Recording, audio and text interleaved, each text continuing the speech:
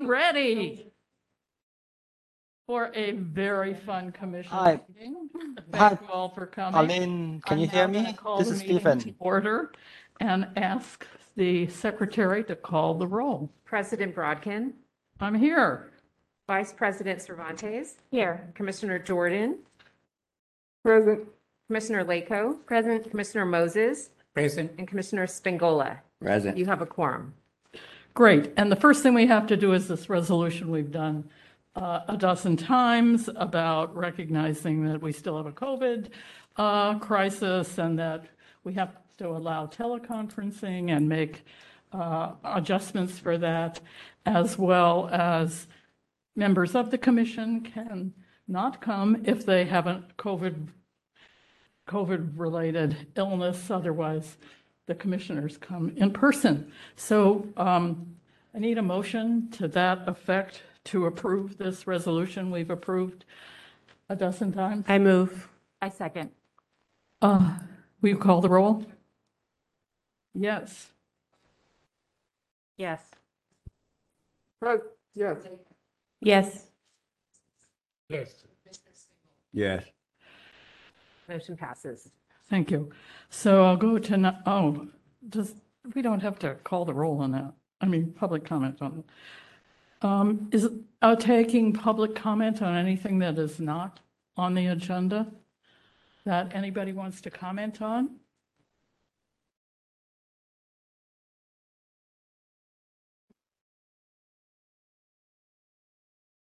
Hi there. I'm Molly Brown. I'm a District 1 resident, and I've been supporting the Juvenile Justice Providers Association for the past 4 years. I'm also the mother of 4 adult children. And I was their guardian throughout their childhood, and I know where they went to school. I know how they're doing. I know where they live. I know how much rent they pay. I know who's struggling, and I know who needs extra help. Now, what you may not know is that you have 66 youth under your care for whom they are now in extended foster care, and we don't know one thing about them other than that there are 66 of them.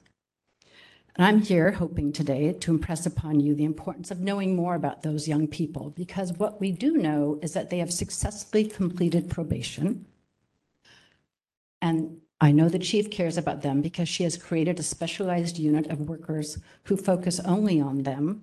And they've created resources for them, a resource list, and tried to find them housing. But what you don't know is, are they housed?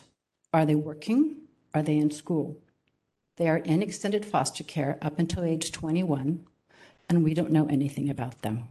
So I'm hoping that you may impress upon the chief and her staff to provide a separate report peeling off those 66 youth because they are not on probation, and providing more information about how they are doing, because at this point in time, the probation department serves as their de facto guardian, and you as the oversight body has to know how they're doing. Thank you. Thank you. And by the way, for my fellow commissioners, these are the young people who are known as the AB12 young people who show up in our reports. And we will take this under advisement. The rules of the game are that we are not allowed to talk about things that are on the public agenda, but when we think about the next agenda, we can think about this testimony.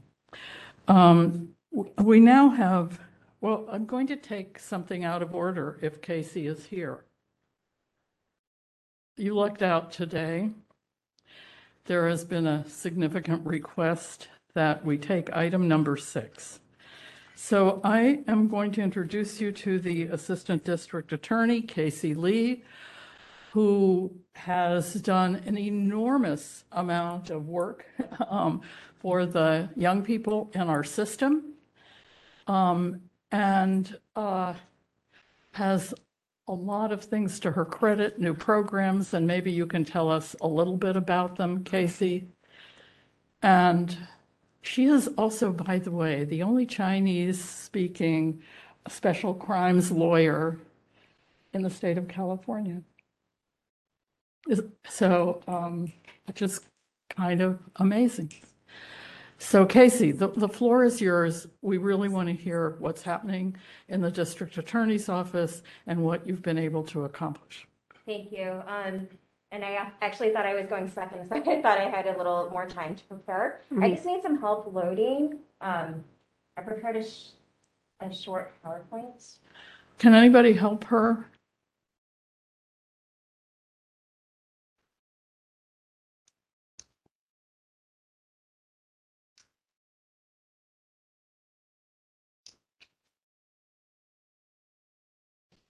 Oh, okay, perfect. I was just going to show you. Yeah.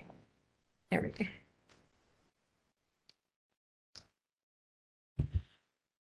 So if you could tell us how long you've been at the office, Casey, just a little bit of background so people know who you are. Sure. Can you see this screen here? No, not yet. No. You'll see it pop up on that one, so keep watching that. Okay. Do I need to do anything? Oh, I'm not the IT. Need to, for my benefit, you need to talk, Casey, as loud as you possibly can, Oh, I mean, into the microphone. okay. Is there anyone who can help me load the PowerPoint? Because there are some charts and graphs or it's loaded. I mean, it's pulled up. I just want to be able to share. Maria, do you know how to do this? I think that the tech people may be coming back up here. Probably Okay. in just ask- Yeah. Is it up? I don't see it. Yeah, it's popped up. There it is. Yep. Oh, What do we do? Okay. There we go. Yes. Okay. So, I am very honored to be here today, and my name is Casey Lee. I'm the managing attorney of the Juvenile Unit. Sorry, this is Steven. Can you hear me? Yeah. Yes. This is, I'm helping out with the online conference. Are you going to share the camera so people can see you, or it's not going to have the camera? I just want to make sure we didn't see any content from your side. So we have the IT guy coming up from City Hall. Oh, okay. So just want to make sure. In a because couple I- minutes, but can you see the PowerPoint up right now? No, there's no camera, so that's why we don't see the live So session WebEx might on be the just side. audio, but he's going to come and. Great, but let's start. We have the screen, which she's going to speak, so we don't need the audio the camera right this minute. But I think the question is, can the audience see her? I mean, Right. can the virtual? The public cannot see her. They can't. Yeah, see that's her not, slide. yeah, that's the problem. But they can never see her. No, but No, they they can't see can't. her. I can't see the slide.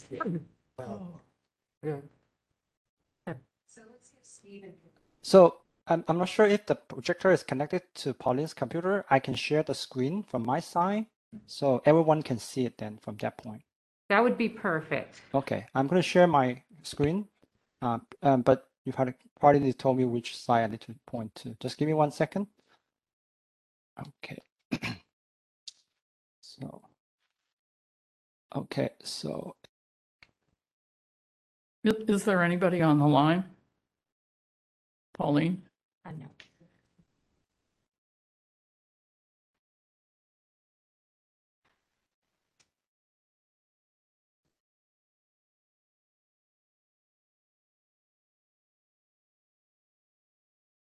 So they should be able. Yeah, I can see the screen. This is Jana. I can't see anyone's faces or anything, but I can see the PowerPoint. That's all we're going to need for now because she's going to speak from the PowerPoint. Should she go? Okay, you can start. Thank you, everyone, and I'm sorry for all this inconvenience. So my name is Casey Lee. I'm the managing attorney of the Juvenile Unit of the San Francisco District Attorney's Office, and I guess I'm here today to give everyone an update on how the Juvenile Unit has been running and how we have been kind of doing business in the past 2 years. But before I do that, I wanted to give a little bit of background on myself, just to put this all into context. I was born here in San Francisco, and until age 10, I was raised in the Excelsior district. That's 94134. And over in Victim Services, we know this zip code quite well because it's one of 4 zip codes that are disproportionately impacted by violent crime in San Francisco. So, I'm familiar with that neighborhood. And over the years, I had watched my friends drop out of school, enter the juvenile system. And so this issue is very close to my heart. So, when we talk about I don't know how often someone from our office actually comes to address this commission here. But what is the role of a juvenile prosecutor? Maybe that's what some of you may be thinking right now. And it seems pretty straightforward, right? Prosecutors hold people accountable. They are here to enforce public safety. And so that translates into charging cases and prosecuting cases. But it's actually a little bit more than that. And it's not just me saying it, but it's what our law says. Because if you step back and you'll take a look at our juvenile system, what is the purpose? What are we trying to accomplish here in our juvenile system? Is it just holding kids accountable when they break the law? Or is there a bigger picture, right? Should we not be doing what we can, treating this as a point of intervention to disrupt the pipeline to adult court and ultimately stop this cycle of violence and reduce crime in the long term, right? That's what we're trying to do in juvenile court.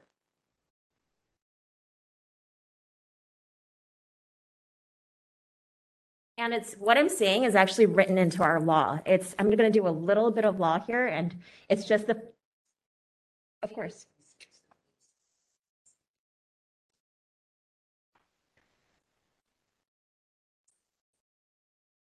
Oh, I see. Okay, change page, please. Okay, so Thank you. yeah, it's just the next 3 slides where we talk about the law, but I think this is really important when we talk about our juvenile system. It's not just the prosecutor's office, not just the district attorney's office. The entire system is built on this bedrock principle. What are we here for? It's to disrupt this pipeline. And it says under Welfare and Institutions Code 202, it's to provide care, treatment, and guidance to the kids. Care, treatment, and guidance that's consistent with public interest, public safety, and also in the best interest of the youth. Next slide, please.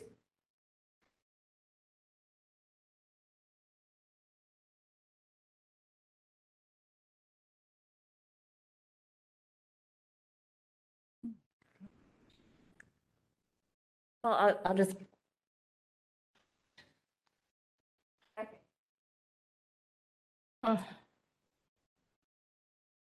What this also says,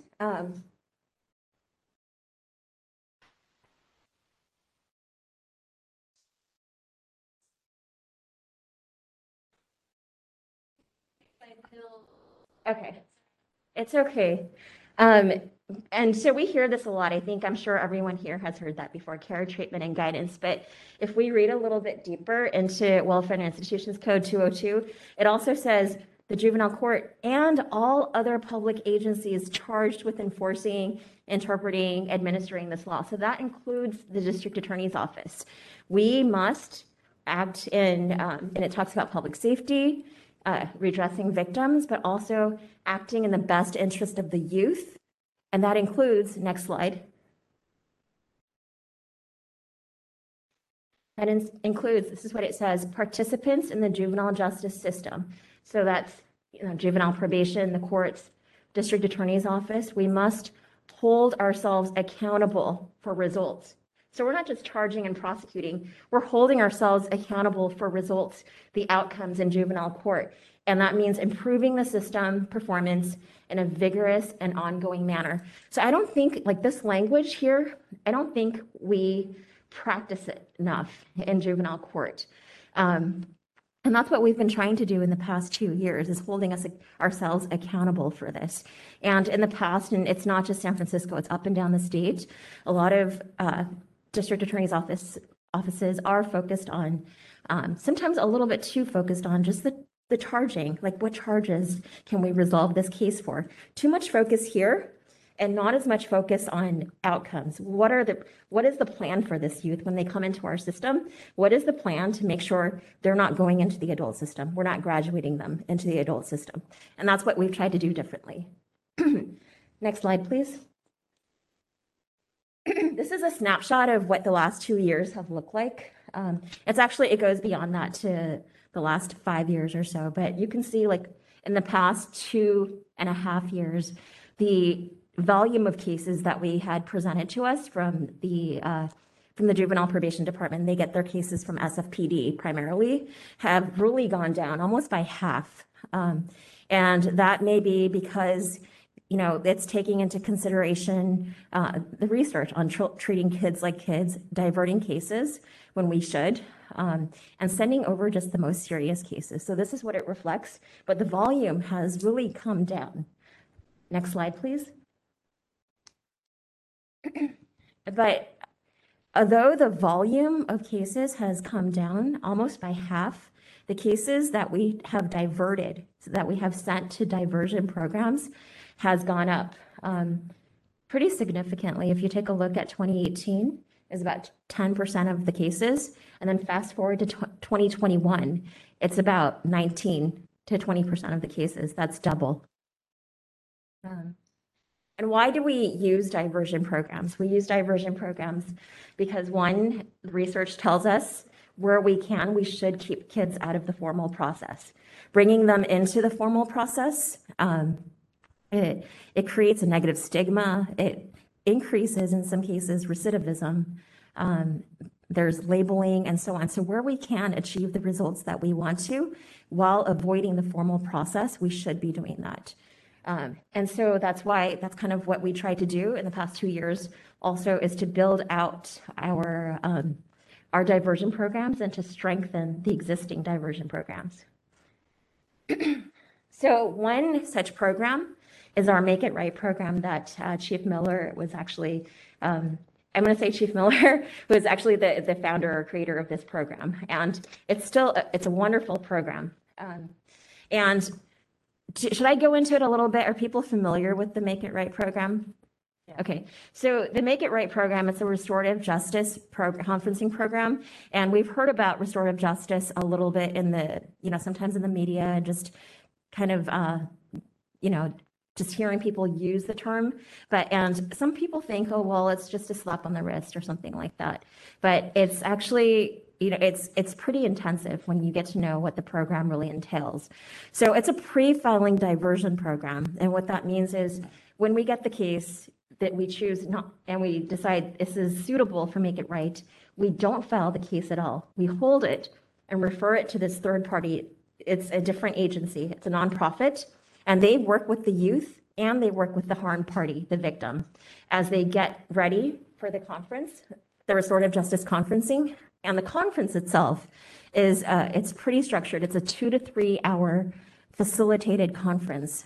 So you can imagine the difference between a youth coming into court and the judge telling them, you did something bad and you're going to do community service and you're on probation for X amount of time, versus having to sit down with the person that they harmed over the course of 1 to 2 hours or more and take responsibility for what they did and say, I'm sorry, and show insight for what they did, and then agree to actually make amends and to carry out those agreements. It's a much more, the latter is a much more impactful experience. And so that program itself is a 6 to 8 month program. How we kind of strengthen that program is, we know that the kids coming into our program, they are, I'm going to say like, not just the majority, but it's well over 90% of the kids who come into our program have experienced extreme trauma. And so just going through this process itself, we recognize that, they needed something more. These are high needs children. So we asked that it's actually Park step in, and starting from intake. So as soon as the youth goes and meets with this nonprofit, they're supported by case management and therapy up until the time that they get there. They go to the restorative justice conference. So that's the Make It Right program. I'm going to talk a little bit about the Unaccompanied Children's Assistance Program. So in the past few years, we've seen an uptick of youth who have been arrested for drug sales crimes. And usually when they come into our system, we find that they're unaccompanied and they're also undocumented. And if they were to be processed through the system, so prosecuted, brought into court, what usually happens is that they're placed on probation for about 6 months to a year. And if they don't reoffend, then case is terminated. But during that period of time, they're usually not provided any services or very little services. Nothing's changing in their lives. They're then stuck with this sustained petition, this adjudication that has negative or adverse immigration consequences. And then it's a cycle. Then they, because circumstances haven't changed, pick up a new arrest, they come back in and cycle through until they make it to adult court.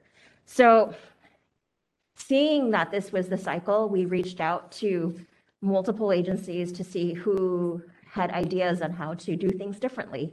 And we started this program with the USF, so the University of San Francisco Law School's Immigration Policy Clinic. And that program has dedicated law students and migration studies grad students who work with these children. And it's a very intensive program that they have there. The kids are required to, if they're under 18, required to enroll into high school. So what that means is they're getting their documents from the Office of Refugee Resettlement and then working with typically Oakland Unified, because the kids live in Oakland. So the Oakland Unified School District for enrollment, they enroll them into Soccer Without Borders. They sign them up with the case manager. And then we wanted to address one other piece, and that was trauma, because a lot of these kids who have come all the way from typically Central America to the United States have experienced trauma. And, you know, just like most teenagers, they're not thrilled about talk therapy. And we were working at the time with Stanford University. They had an art therapy pilot project. And we said, well, why don't you find bilingual instructors and work with these kids in the Unaccompanied Children's Assistance Program? And so they did. They actually created this program, launched it over at Oakland Unified, and the kids in our program completed the Stanford Art Therapy Pilot as well. So these are kind of like the intensive wraparound diversion programs that were created. There's also the after program and the CARC program. And I can answer questions about those, but I'm not going to go into too much detail about those. Next slide, please. I do want to talk about this a little bit too, and that's the practice of charging strikes. Strike offenses, juvenile strikes, are no different from adult strikes in that they last forever. They have long-term consequences, meaning they cannot be erased from the youth's record. The youth will not qualify for automatic sealing when they have a strike. And that means when they are terminated from probation, even if they complete successfully, they'll have this on their record. It can impact job seeking. It can impact housing if they have subsidized housing, right? So some people may say, well, you know, if you did the time then, or did the crime, then you have to serve out the consequences. But these are adult consequences that are imposed on sometimes juvenile conduct. And we have to see if we are going to impose these consequences, it should be for conduct that is serious, that should warrant these adult consequences. And so in the past 2 years, 2.5 years, we have been exercising prosecutorial discretion, not just indiscriminately charging strikes when we can or when we could. And what that looks like is still holding youth accountable. You could still charge somebody with a crime, with a felony, to bring them into the system, to impose interventions, but not necessarily strikes unless unless it's warranted. And you can see the numbers here. The strikes that were charged in the past.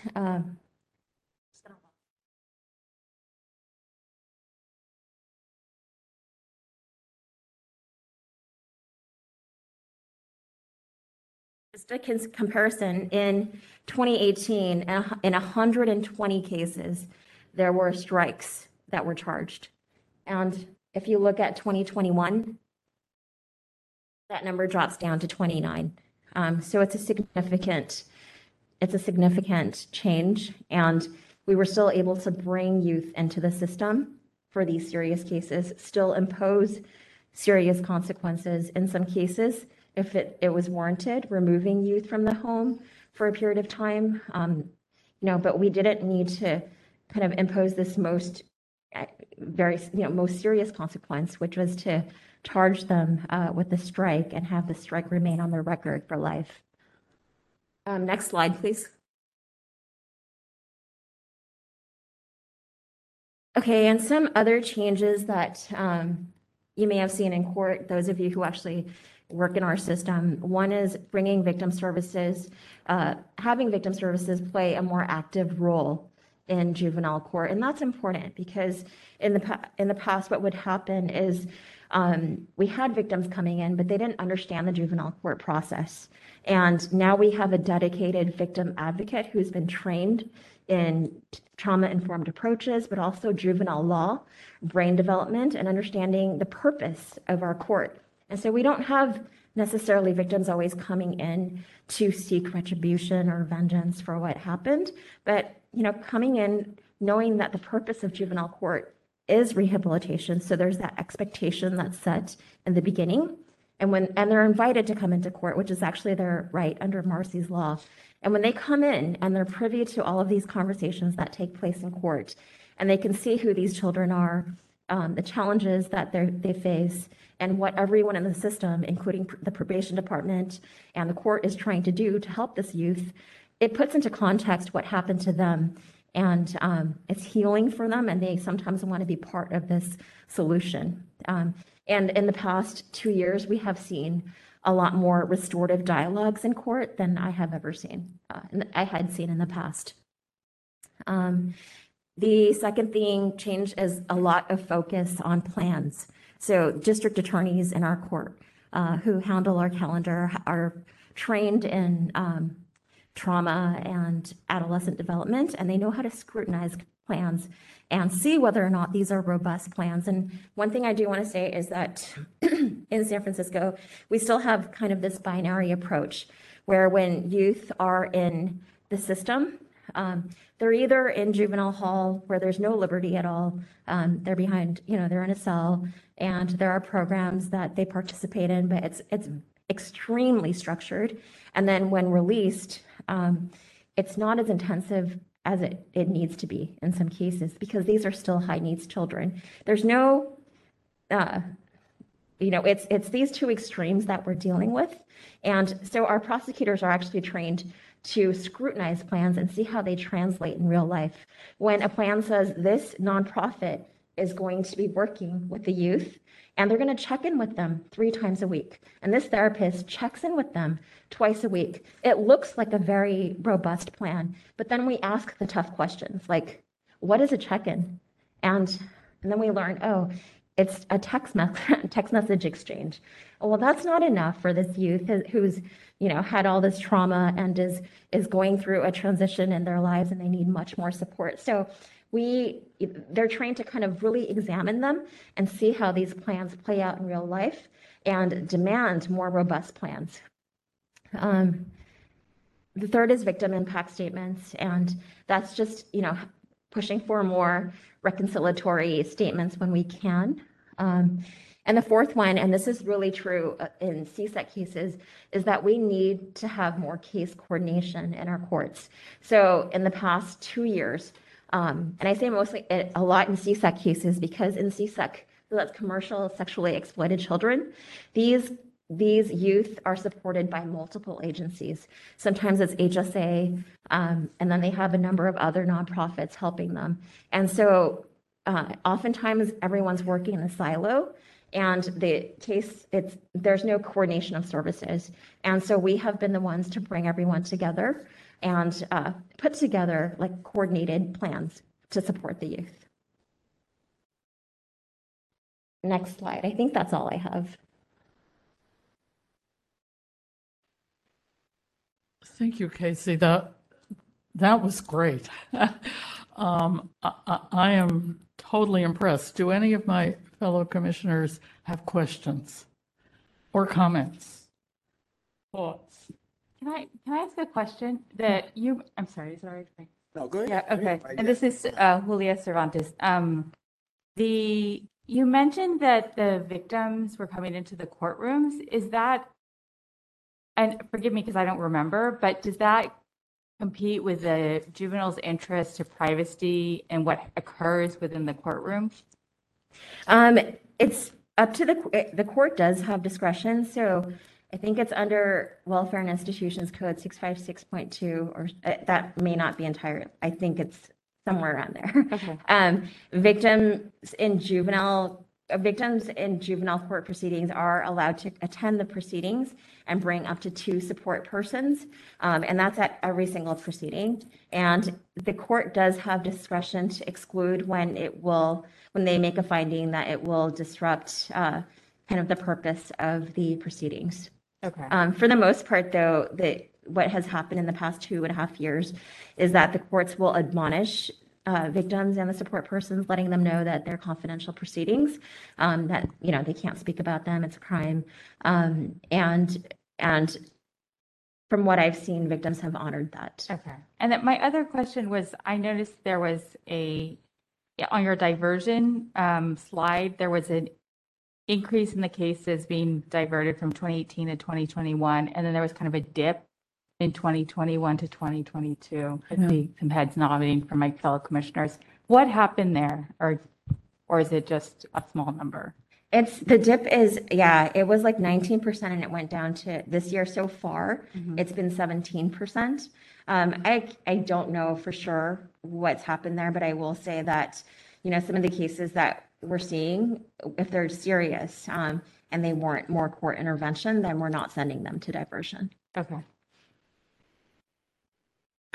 And what my question is, Commissioner Springle, what warrants a strike? Well, one thing I can talk about is it's hard to lay out.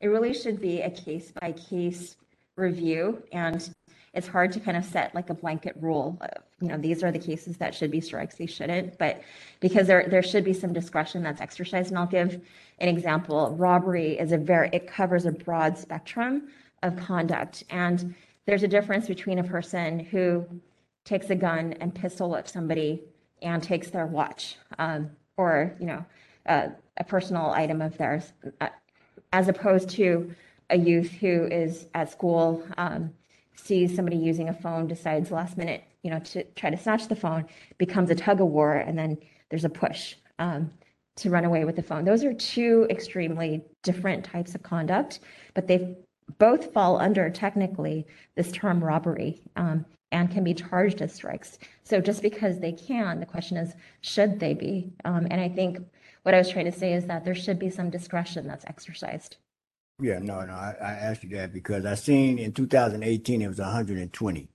120, and then in 2021 it went down to 29. But my question to you is 120 out of how many did you see? And then the 29 out of how many did you see? Yeah, and that's a fair Just put question. because we was talking percentages last time we were in here, and this is where the percentages should have came in at. Instead of just saying 120, I don't know, 120 out of 400, 120 out of 200. I mean, what, out of what? It's on the slide. I didn't actually say it out loud, but it's on the slide too. So you're right. The volume is very different. We got about half of the cases or so in the past 2.5 years. And if you look at the rates, I want to go. I eyeballed it. Thank you. I think in 2018, it looked to be about 64%. And in 2022, it looked to be about 25%. Thank you. Okay, because, and you're right. When we talk about young people and strikes and how you look back 20 years later and you still fighting that same strike, it's devastating, especially, to, I'm just going to say, Black folks incarcerated and who has a record. And that's one of our Try to challenges. talk louder. And that's one of our challenges. And then for me too is how are you guys doing when it comes to the mental health piece? When we talk about, because, you hit me when you said that, what do you call a check-in? A text message? That is not communicating with our kids, our young people. So what is the follow-up? After you done had this conversation with the mental health person, what is the follow-up after that? When Yeah. you said, okay, you didn't know this, he needed intense case management. He needed intense mental health. So what is the follow up? Because you know what I have noticed in this process and doing some of this work, and mental health is big. So our communities are traumatized, and they don't even understand it or see it or know it, right? So they're traumatized, don't know it. We function every day. I think everybody at this desk has some trauma going on, and we just get up and deal with it on a daily. We never address it, right? And trauma is big, and especially Black and brown communities right now today. So for me, it's like in the shortage of mental health support that you find that can work with kids of color is just devastating. Yeah. It's just at a 1 year, 2 year backup. And even in that process, I had a young man tell me the other day, he was reaching out for some help at UCSF, and they prescribed him medication without even seeing him over a telephone. So this is what it's just devastating on this system and what's happening. We don't have enough mental health Yeah. care. But my question is, what is the follow-up, and how do you do that? Yep. In the process of saying, hey, I'm giving this young man some mental health, this young lady some mental health, and I don't have nobody there to do the work. Yep. I'm just keep telling them this, and time keep going on, but it's not fixing. It's not It's fixing not anything. helping in any way. So this is exactly going back to what I said, or the very first few slides that I talked about, Welfare and Institutions Code 202.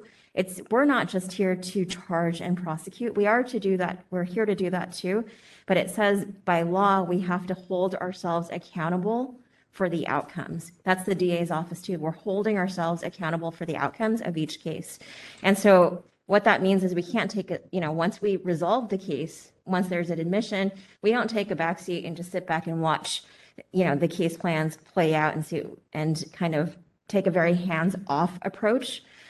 What we do is when there is a disposition, when a youth is placed on probation, we are looking at the assessment. We look at what is the plan initially? Like why, if you're saying this agency is involved and these are the check-ins, why? Why this agency? What assessment has been done? What mental health needs suggest to us that this is the proper agency or this is the proper therapy that's needed? So that's one, is just making sure that there's some alignment between the plan and the needs. And then the second thing is once the plan is done, and sometimes I've seen before just, we're having these progress reports, but we're never referring back to the plan. We're not seeing the kid as a whole kid and seeing that we have an actual goal here. We have 6 months of probation or 1 year of probation. Are we using it to carry out that plan and make sure that it's actually happening? And so that's the difference also, is that at every single progress report, we're conferencing internally these cases.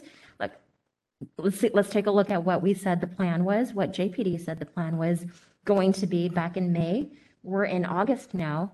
What are the services? Why aren't we discussing A, B, and C that was listed in the plan? What happened to that? And so there's more of an eye on follow-up to make sure that as a system, we're doing what we said we would. We just haven't got there yet. No, we are. I No, guess it takes a we while. just- One thing I do want to say also, what we've done is I've presented to the Juvenile Probation Department, because there is a lot of connection between victim services and juvenile court. And a lot of these kids coming into our system, they've been victims of abuse, sometimes ongoing victims of abuse. And when they are victims of violent crime, they qualify for victim compensation. And if they apply, they can qualify for, compensation for mental health services for life. And I think that's something that I think we need to get the word out on that, because that's something that is underutilized. No, so my question, I just want to ask this. So what are we doing to make sure that we get more support in that area, other than just keeps, we keep, because, it's not trickling down Yeah. to our young people. Because, like you said, a year that went by like that, and they still are in the same space they were in when they first got arrested. So what are we doing to bring in mental health support? So to follow up on that question, is sort of when you discover that something isn't working, what do you do? then there's a discussion in court. That's something that's brought up, raised, and addressed. And in the past, it would, oftentimes I saw it overlooked. So that's already a huge change in practice, is taking out that original case plan, dispo plan, and then matching it against all of the subsequent progress reports. But I hear, Commissioner Spangola, that there's more that needs to be done. And I think part of it also is that, the truth is that a lot of our nonprofit agencies or community-based organizations are underfunded too. It's a whole systems issue, because we want these therapists and social workers to be on call sometimes, like on the weekends at nights when there are crises. But at the same time, are we paying them enough, to do that work? Because it's important work. Not to interrupt, but it's beyond that. It's just not enough help. It's just not enough. So it's beyond that. Everybody I know that does case that there's no help is just overwhelmed. So it's just not enough. I hear you. It's just not enough out there. No matter how much you can pay somebody, it's hard to get people that look like me to come into my community, coming out of college and trying. They got to make a living, so they get it. But at the end of the day, it's just not enough help that for So help. we are now already way over the time we have allocated. Oh, you to reminded me again? Can I have one? Sorry. So I want to make sure that other commissioners have a chance to ask questions. And then I know we have some public testimony. So, Thank you. Linda. Yeah, thank you, Dr. Spingola. That was good. But the questions I have is the quality of the services, because I hear that that's an issue. You have goals, you have a plan, but then when you go back to check on everything, it's not what the expectation was. So how is that built in from the top? How does that become the reality? Are there trainings with these community-based organizations so that they're all using the same language, or, same identifiers, descriptors? What is in place so that when they say they're checking in, they're not texting. They're literally sitting down eye to eye, having a conversation and checking, what I'm saying? So it's a lot to that. And this is a big job. This is huge. And like Commissioner Spangola said, there's not enough people. Actually, there's not enough funding in order to have enough people. No offense, Chief. But yeah, so that's one concern I had. And the measurements, you brought us some data today, but what are some of the additional measurements that you really are trying to make changes for? And excuse me, what do they look like? And then the young people, I'm going to call them students, but the young people, girls to boys, what's the ratio? Because that's a different, they're the same population, but they're different genders. So sometimes the needs are different. And you might have a one fits all, but it doesn't fit, right? So what does it look like to actually take a look at that to see what else can be built in? Those are my questions. Yeah, so, and thank you for the questions, Commissioner Jordan. These are tough questions. And I'll say just one thing that I can think back to that we have done is when I say that we've looked at the release plans, case plans with more scrutiny, that also means in some cases in court, we have said we don't agree with this release plan. We want to see this youth in the community, but we also want to see them in the community and succeed and not put the public at risk. And so how do we get there? And when we see a pattern like there's of kind of problems in release plans, what we did was we brought in the nonprofit organization. We had a meeting with them, with the calendar deputies and the provider. And we said, one big problem that we saw was that the plans said, these are the organizations that we identified. And upon release, they'll be linked to these agencies. And that doesn't work, because they will be linked can mean they will be linked in the next 3 months or 8 weeks or what, right? Because when youth are in custody in juvenile hall, it usually means that they need a lot of support. They were brought in for a reason, not released immediately for a reason. And so we're going to be releasing them back into the community and guaranteeing public safety. That means we have to make sure that services are intensive. And that means just take an extra step. If you say you're going to link to X agency, make that phone call and say, do you have a case manager that's available that can start on this date and make it to this young person's home and meet with them.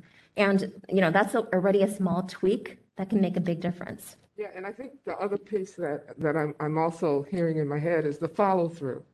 You might have the dedicated person, but that person's caseload might be overloaded. So how is the follow-through, how is that coordinated so that everything that these young people need, because they will be going back, and we don't want them going back the same way they came in, right? So how are we meeting that need so that it's different for them? You can change 1, 2 things, it'll be different. If you can change 5, phenomenal. But the reality is, when you have a case load and you don't have the personnel to cover it, something gets left out.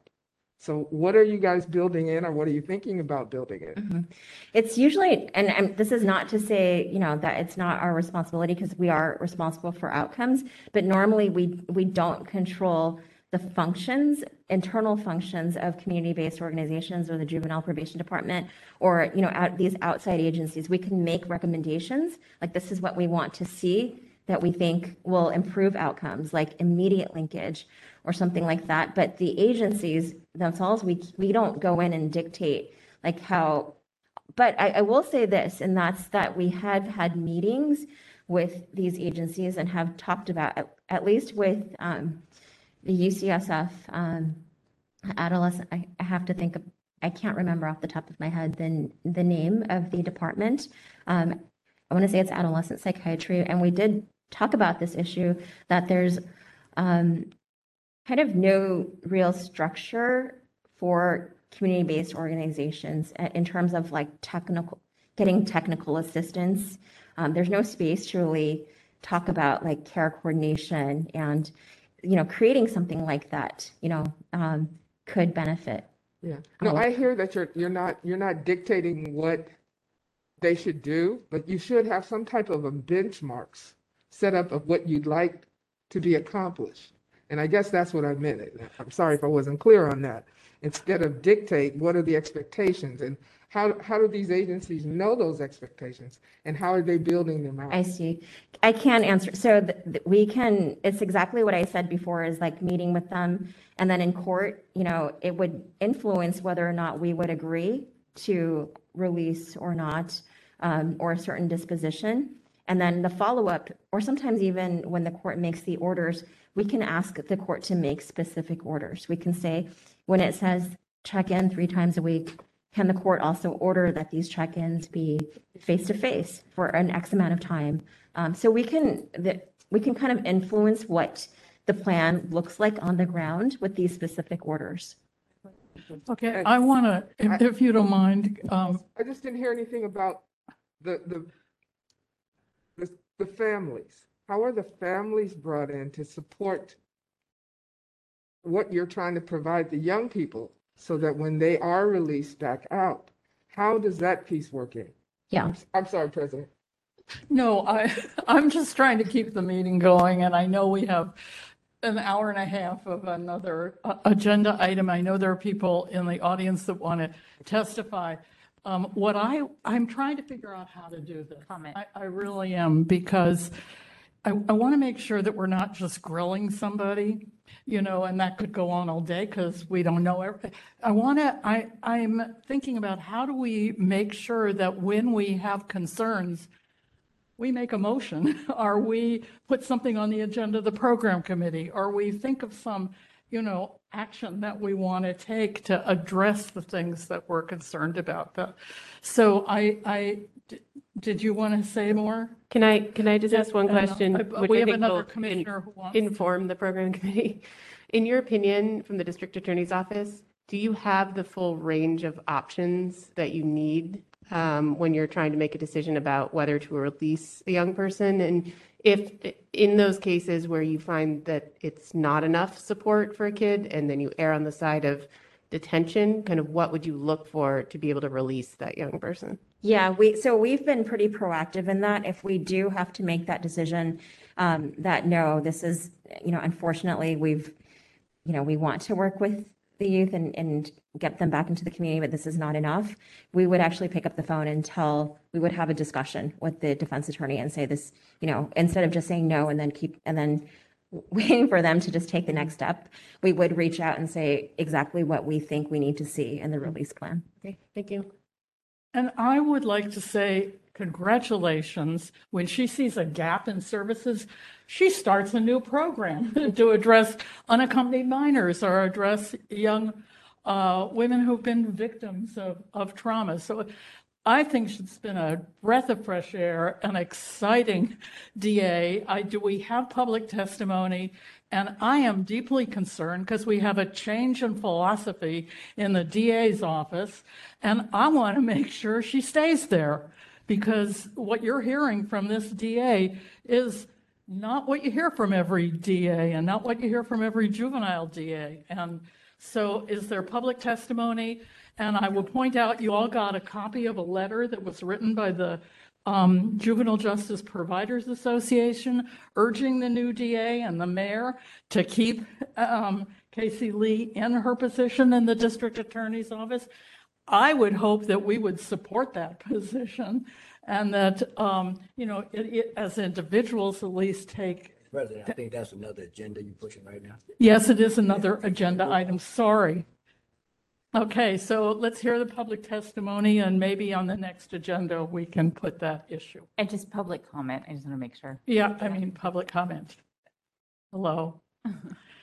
Is there any public comment? Yes, please, comment. Hey, guys, Good evening, commissioners. Thank you for this. And I am making this comment out of a sense of urgency. And I know that Commissioner Brodkin alluded to some of this, but we all know that there has been a shift in the Office of District Attorney. And so I do want to make a comment of this. And ADA Lee, I have never seen who I thought would be a better district attorney at Juvenile Hall. Ms. Lee, and I hope this is okay, I didn't ask permission. Anyway, Ms. Lee has impeccable character as a district attorney, upholding the office itself, making the decisions that are appropriate for a district attorney. She has been as good or better than any I've ever seen. Decisions that I have disagreed with are difficult to argue with.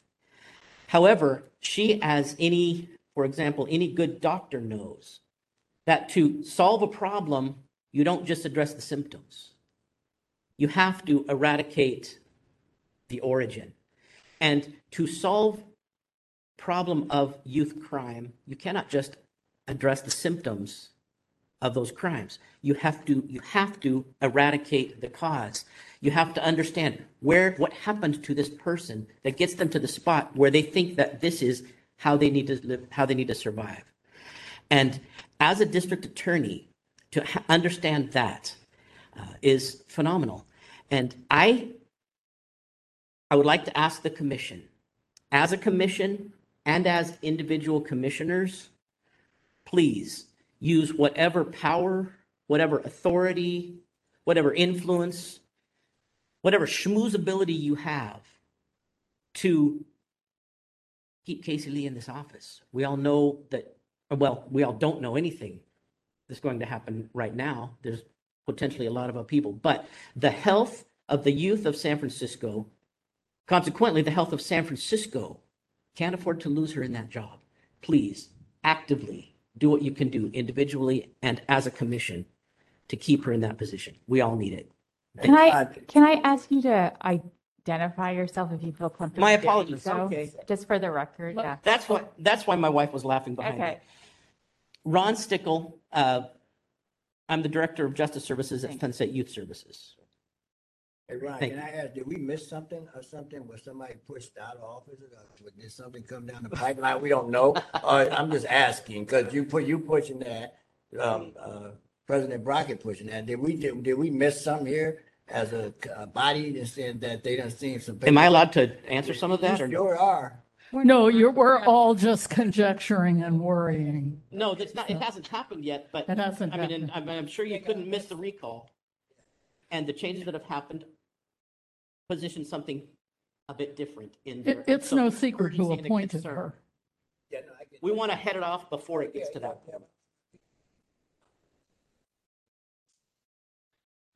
Okay, next public testimony.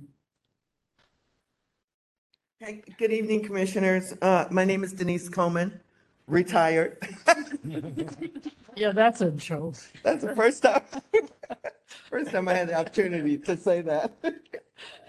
I just really wanted to comment also on Casey Lee. One of the big changes that she made when she came into the district attorney's office is the district attorney would defer young people to us. And there used to be a 6-month cap on working with that young person. And Casey said, no, we understand that there's a lot of relationship building that has to be done with these young people. And having that 6-month cap is just not the way to do that business. And that was extended, and it put us in a better position to build those relationships and really provide the services that our young people need. And she's been very instrumental in helping us with the after program. In fact, the DA's office is holding the fund that compensates the person harmed when the person responsible cannot afford to pay that restitution. She's been very instrumental in helping us get that program up off the ground. And again, is holding those funds and making the person harmed whole. And so I too speak wholeheartly for Casey Lee. I've worked with a lot of managing district attorneys, Gene Rowland being her predecessor, and most times the DAs that work for whatever reason in the probation department and with young people are just extremely, especially her and Gene Rowland, have been very compassionate, very focused on the needs of the young person and not just looking at, oh, you've been charged with a robbery. Bam, let me throw the book at you. No, it goes deeper than that. And they look into the young person's history and why it's important to divert that young person. Thank you. Thank you. So I'm going to close this part of the agenda and urge my fellow commissioners to take to heart the recommendations of. Do we need to Mr. see if there's anyone online? Oh, okay. I'm sorry. Thank you, dear. So I'm just going to read it. It's from Vanessa Ross Aquino, and she is with HRC. She's commissioner. And she says that counselors in high school and community colleges should be adding this information to all students for options, and the services for them are there. It's basically being redundant and make it a daily or semester briefing. So this came in at 6:22 and Okay, and was you'll forwarded. include it in the minutes, so we I can will. understand it. So I would encourage people to respond to what Ron Stuckel asked. I know I personally will, and then I'll put it on the agenda for the next meeting, any action that the commission wants to take regarding Casey Lee, although it may be too late by now, but it is what we're required to do, is to put it on the agenda before we take a position. So I'm going to move us on to the next item because it's a very meaty item and it is the largest portion of our agenda. And I'm going to first call on our chief because we're going to talk about the juvenile hall. Do we need to approve the minutes? You do. She's paying attention. Yes, she's on it. Is really paying attention. Thank you very much. I failed to ask us to approve the minutes, so I'm going to ask if we can. And I would like to say, since our secretary is writing more robust minutes now, there were a couple typos in there which are easily fixed. But, she's trying to represent what everybody on the commission is saying. So if people look at the minutes and make sure it reflects what they actually said and what they meant, I think that the approval of the minutes will have maximum meaning. So I would ask for a motion to approve the minutes. It's been moved. Seconded. Will you take the roll? President Brodkin. Wait, like comment, did you take public comment? Public Sorry. comment. Thank you. Any public comment on the minutes? Seeing none, we will move to take the roll. President Brodkin. Yes. Vice President Cervantes. Yes. Commissioner Jordan. Yes. Commissioner Lako, Yes. Commissioner Moses. Yes. And Commissioner Spangola. Yeah. Motion passes. Okay, now I'm going to move us on to item 5, which is the major item of discussion on this with possible action on the agenda. And this is what we've been waiting to talk about for a long time, what's going on with the juvenile hall. We heard about an incident earlier, which we're going to get a report back on, and to get an update, which Commissioner Spangola put this on the agenda, wants to hear what's going on. And so I'm going to turn to the chief to first give us sort of background, and then people can ask questions. Stephen, do you have my PowerPoint?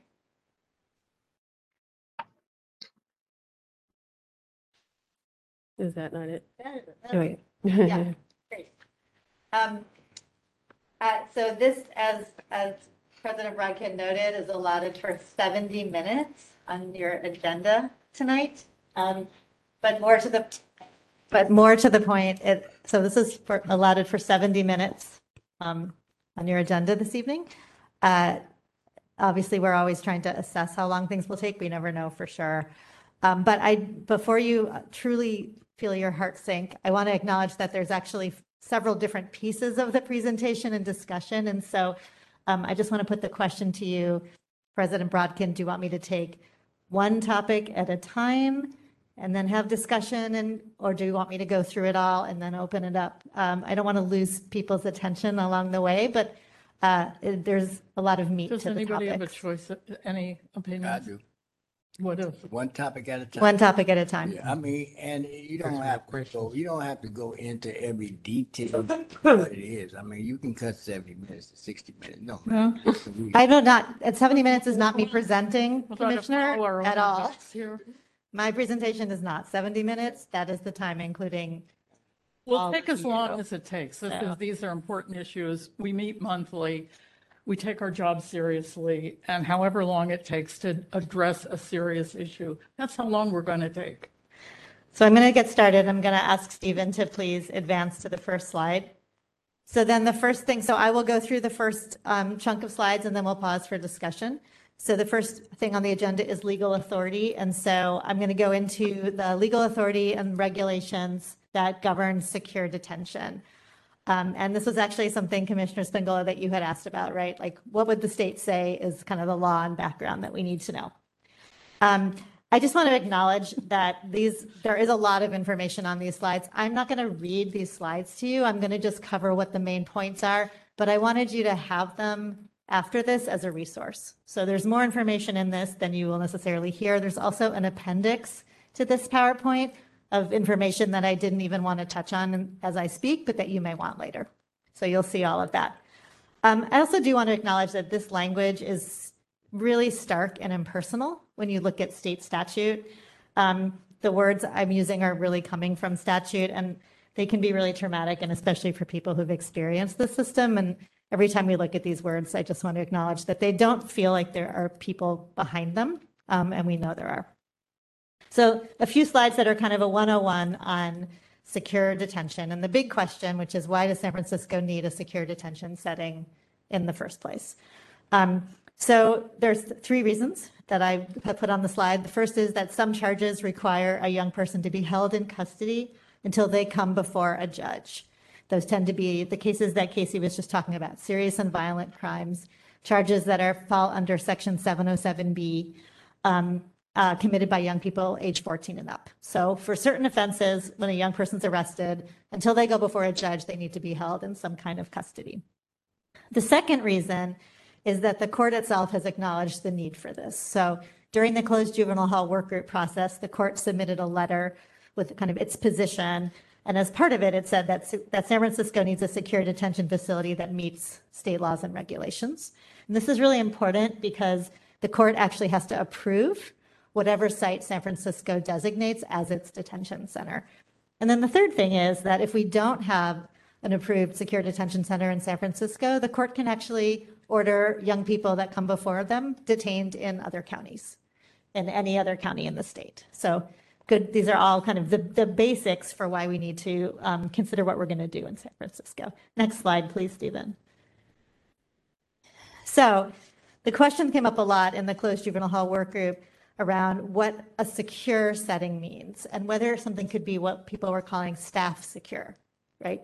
With the idea being that it would be, that can it be considered a secure setting if it's a person, an employee, a staff member, either physically putting themselves between a kid and the door or verbally trying to keep a young person from leaving? Does that qualify? So we asked that question of the state. The state actually looks to federal definitions for what secure means. And this is the information they provided us.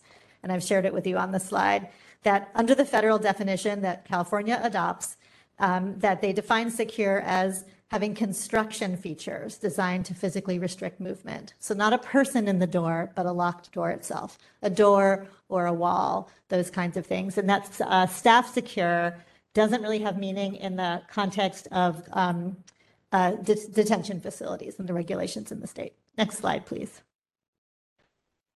And then in terms of what we have to abide by statewide, Titles 15 and 24 of California regulations set the minimum standards that juvenile facilities in all counties have to follow. This would also apply to log cabin ranch, for example, not just to juvenile hall. There are regulations for camps and ranches too. There's two areas of regulations that are pertinent to us. Title 15, which is about how we run it, and Title 24, which is about the building. If you look in your appendix to your presentation, you'll see that I listed out all of the topics covered in those titles, but I'm not going to go through them with you here. I gave some examples on this slide. So Title 15 is staffing, education, visitation, like how do you do the thing for the kids? Title 24 is what do the spaces look like? What do they need to have? What does lighting look like? All those kinds of things. The Board of State and Community Corrections is the state body that actually develops the guidelines and also does annual inspections of our hall and approves the operating of the hall. They used to be conducted every other year. They're now conducted every year in California, those inspections. In addition to the inspection from the Board of State and Community Corrections, we are subject to a range of other inspections, including from the county buildings, fire, medical, nutrition, environmental, school, juvenile court has to do a visit every year, as does the Juvenile Justice Commission. So all of them have inspections that they have to do and then file with the state. And then moving on to the next slide. So you all heard me talk about DJJ realignment a few times, and I won't go into detail, but when we look at the laws and regulations that underpin what we have to have and how we have to operate a secure facility in San Francisco, these are really relevant now too. So as you know, the governor signed legislation closing down DJJ at the state level, realigning that responsibility for long-term confinement of the most serious young people to the counties. The main point about that legislation for our conversation here is that counties now have that responsibility, and that each county is required to create a DJJ realignment subcommittee to develop like your plan in your county. And you've all heard me talk about that. Next slide. And so San Francisco's full plan is available on our website. But the part of our plan that's pertinent for us tonight is that our subcommittee is required to determine what we were going to be using to be what's called a secure youth treatment facility, or SYTF, for young people who the court commits to that kind of long-term secure confinement. So young people who they would have previously sent to DJJ. Each county needs to figure out how are they going to do that? Are they going to do it within their county? Are they going to contract with a program in another county? Are counties going to come together and create regional programs? These are all things that the statute allows. I included the pertinent language from the statute for you to see, but we have to come up with a solution. And so counties all over the state are trying to figure this out and implement the law. Given where we are in the closed juvenile hall discussions in San Francisco, I put at the bottom of this slide what our subcommittee locally voted on to be our plan. So this is our plan for now in San Francisco, that we will use our current juvenile hall as our interim secure youth treatment facility for any young people who receive that commitment. We already have young people in that situation. I'll touch on that later. And that we'll go back and look at the plan again once the city makes some decisions around our future place of detention. The subcommittee also voted to recommend to city leadership that we co-locate young people with these kinds of long-term confinements with the kids coming through our regular juvenile hall program, because the numbers generally are so low that we don't want to isolate young people into a very tiny program for a long time. And then you can see the rest of the recommendations. But in essence, this new law is another layer for us on kind of the legal mandates that we have as a county to figure out what a secure place will look like for our kids. So that is the first part of my presentation for tonight. That's kind of the legal underpinnings. And I will pause and see if there's any questions.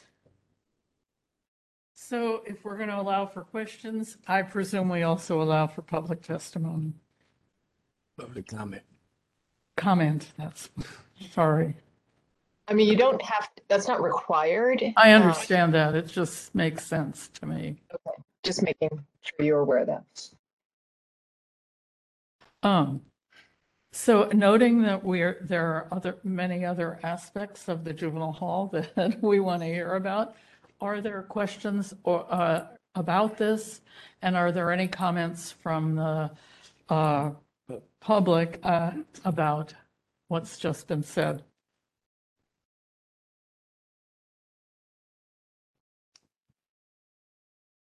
Okay. Well, kind of. Nobody in the public. I just want to say that you make it sound like there is no flexibility. It has to be exactly like this. And I want to say that there's such things as waivers. There's such I'm thing. gonna stay tuned for more. Stay tuned. Okay. I will, because, yeah. Because we're talking home-like, we're talking about kind of diversion and deinstitutionalization. Okay, moving on. Okay. So, excuse me, when you were talking about the secure. Can you talk into the microphone? Sorry about that. When you were speaking about the secure youth treatment facility for San Francisco, and that there's also possibly a plan to do it regionally. Okay, I don't want to go there yet. I'm going to let you finish. Sure. So all I'll say about that, Commissioner, is that the law enables you to either do it in your own county, send young people through contract to another county, or for counties to come together. None of that has happened yet. So there's no, other than in really rural parts of the state, there hasn't been any kind of regionalization of counties coming together to develop a regional program like that. It may be something that you see on the horizon over time, but right now the vast majority of counties are using their own existing facilities for this. Yeah. I don't know. I just see that regional being problematic. Seriously problematic. Right. And the intent of the law is to keep young people closer to home. Yeah. And so I'm not trying to read into your mind, but I want to acknowledge that that's been raised, right? If the idea of closing DJJ is to bring young people back to where their families are, then if you move to regional models, are you recreating something? I do want to point out that the commission has a place on the realignment committee, do we not? No. No, sorry about that. They asked for you yesterday, Madam President. They did. They asked if she was there for you yesterday. But no, the commission's not one of the seats on the realignment subcommittee. Okay. Moving on. Sure. So the next thing we're going to talk about is an overview on operations and programming. And then I'll move into status of the closed juvenile hall discussions. So next slide, please, Stephen. So in terms of our scope and operations, so obviously Juvenile Justice Center, Juvenile Hall continues to operate. It still goes today. Every once in a while have young people say to us, I thought we were closing, but it's still operating. The facility, as you know, because you all see our monthly data, serves 3 main populations: young people who have been arrested and they're there while their case is going through adjudication, or their case has been adjudicated and they're waiting for a placement to go to; young people who've been ordered to stay in detention by the court; and young people who have been committed by the court to that long-term SYTF that I was just describing. And you can see the breakdown from actually tonight's data of where things fall. So the vast majority of young people there are they're pre-adjudication while their cases are happening, with some smaller numbers of young people who've either been committed under the new law or who the judge has just committed to be in the hall, because that has always been a part of the law. So they can just commit a young person for a term of stay. I do want to really acknowledge that, and I know it's been a particular concern for President Brodkin, that what you've seen a real sharp decline in is the number of young people who are there because they're waiting for placement. So we've really had that number go down. There actually aren't any when you look at today's pie chart, for a lot of reasons: creation of the RFA, foster homes that have been stood up, working with some placements that we have. But the other side of it is that it's also because the court does use this as a placement, right, as a commitment now for some young people. Next slide. In terms of the staffing, so staffing needs for the hall are determined based on the program design and the operation, not necessarily the number of young people. The state does establish a minimum ratio, 1 to 10 during awake hours, 1 to 30 at night. But there's many other factors we use to determine our staffing. The biggest one being the number of units we have to operate at any given time. So we may have 12 young people in the facility, but right now, because of COVID, because of having young adults and kids, we actually have 4 units operating as I'm speaking to you for those 12 kids. And how many staff is that? And we have, I think it's 42 counselors, and I would have to give you the breakdown on the other senior positions. And those things, some of them are on the units, some of them are doing things like central control. We always have to be ready. You've all heard me talk about this before. If we have a young person at the hospital, for example, we have 2 staff there 24 hours. So we have to make sure that we can meet those needs as they go up and down. We also, even though we have small numbers, have had situations where we may have young women, for example, who are comfortable being on a co-ed unit, or young women who do not want to be on a co-ed unit, and we would put them on their own unit. And there's so few girls in the hall right now that when that happens, sometimes there will be a unit for one. So we're really kind of trying to grapple with that. Staff are trained and meet the requirements addressed in Title 15. We're doing a lot of other training that's coming online for them. I'll touch on it later. And I, under the law, am considered the facility administrator of our juvenile hall. And in addition to the stuff that the law mandates about staff, there's local labor agreements, there's City Department of Human Resources processes. The staff in the hall fall under 2 different unions. And so we're also working with those 2 separate unions on any labor issues. I do want to note, and you've all heard me say this before, that we've reduced staffing in the hall by 21% over the last few years. Next slide. So this is the typical weekday schedule for the juvenile hall kids. I want to note, and I'll go through it, I started obviously waking up and breakfast, they clean their rooms. They spend 4 hours in school. One of those hours is for what's called large muscle activity, exercise. Those are regulated, so they have to spend at least 3 hours in school and at least 1 hour doing large muscle activity. And then you'll see there's programming time both before and after dinner. Most programming that comes in from the community comes from that 3:30 to 5 window, but there are some programs like the Beat Within, for example, that comes in at night. And then there are some programs that come in on the weekends, but we are always looking for more weekend programming in particular. And then I want to note that for the young people who've completed high school or are over 18, so our secure youth in particular, they obviously don't have to go to school for 4 hours. Most of them are taking classes online. But that is, it's optional for them. It is not a requirement currently under the law.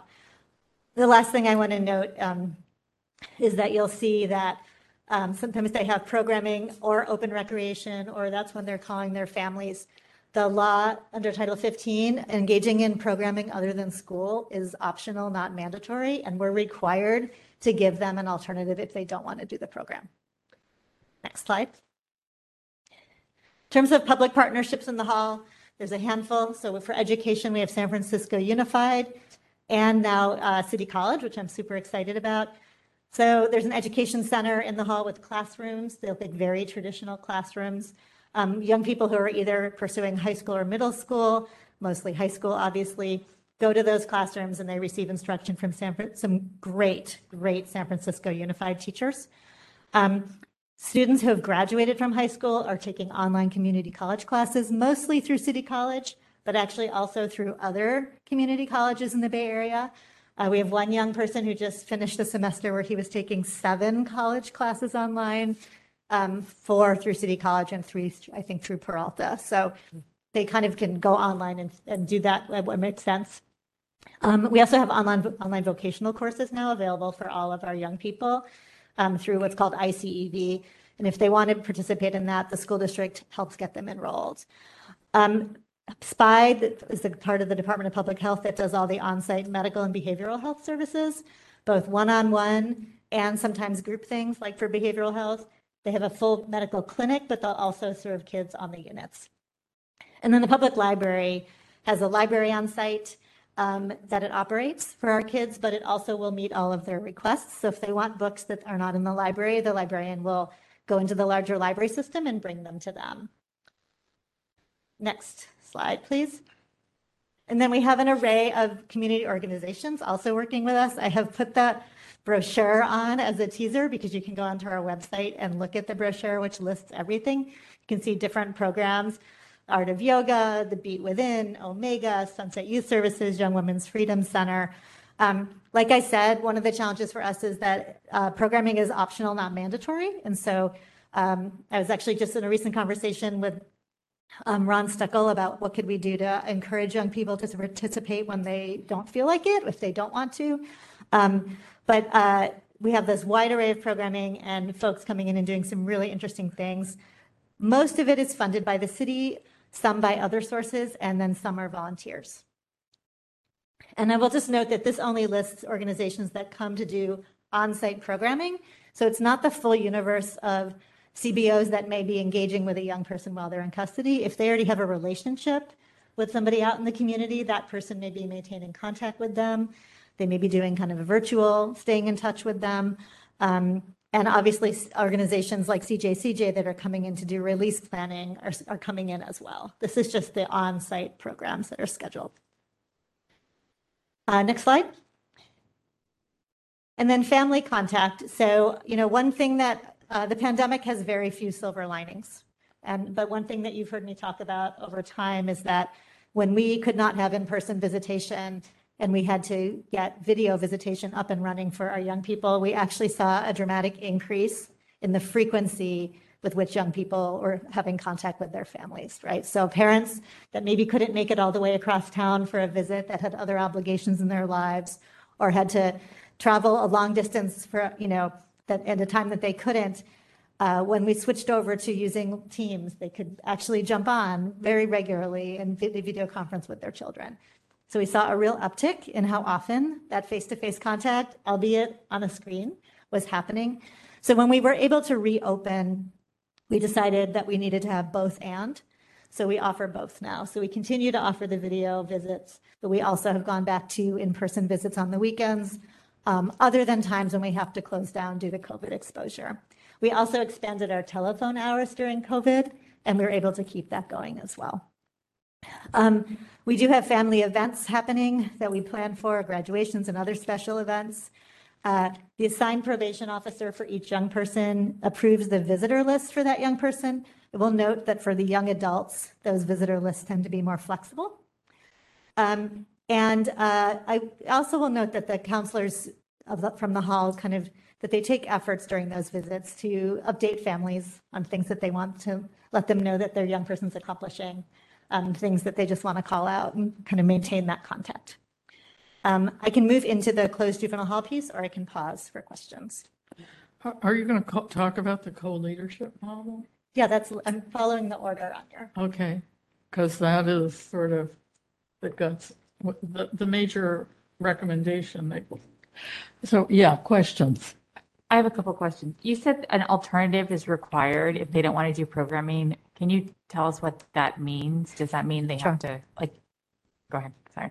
Sure, so it can be as simple as they can take a book and go into their room if they want, or they can be reading in the day room, or they could take out a game and play a board game with somebody.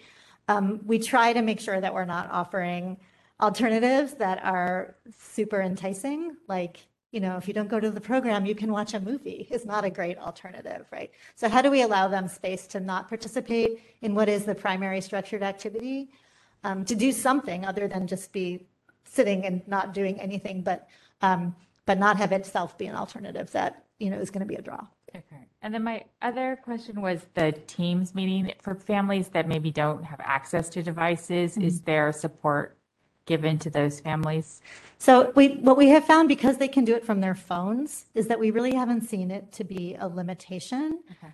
What we have had to do is provide support to families to learn how to put the technology, put the app on their phone and access it. And I should note that on all of those meetings, they originate from us out to the family, so they receive an invitation. We have an ability to make sure that remains confidential that way, right? We can control the confidentiality of it.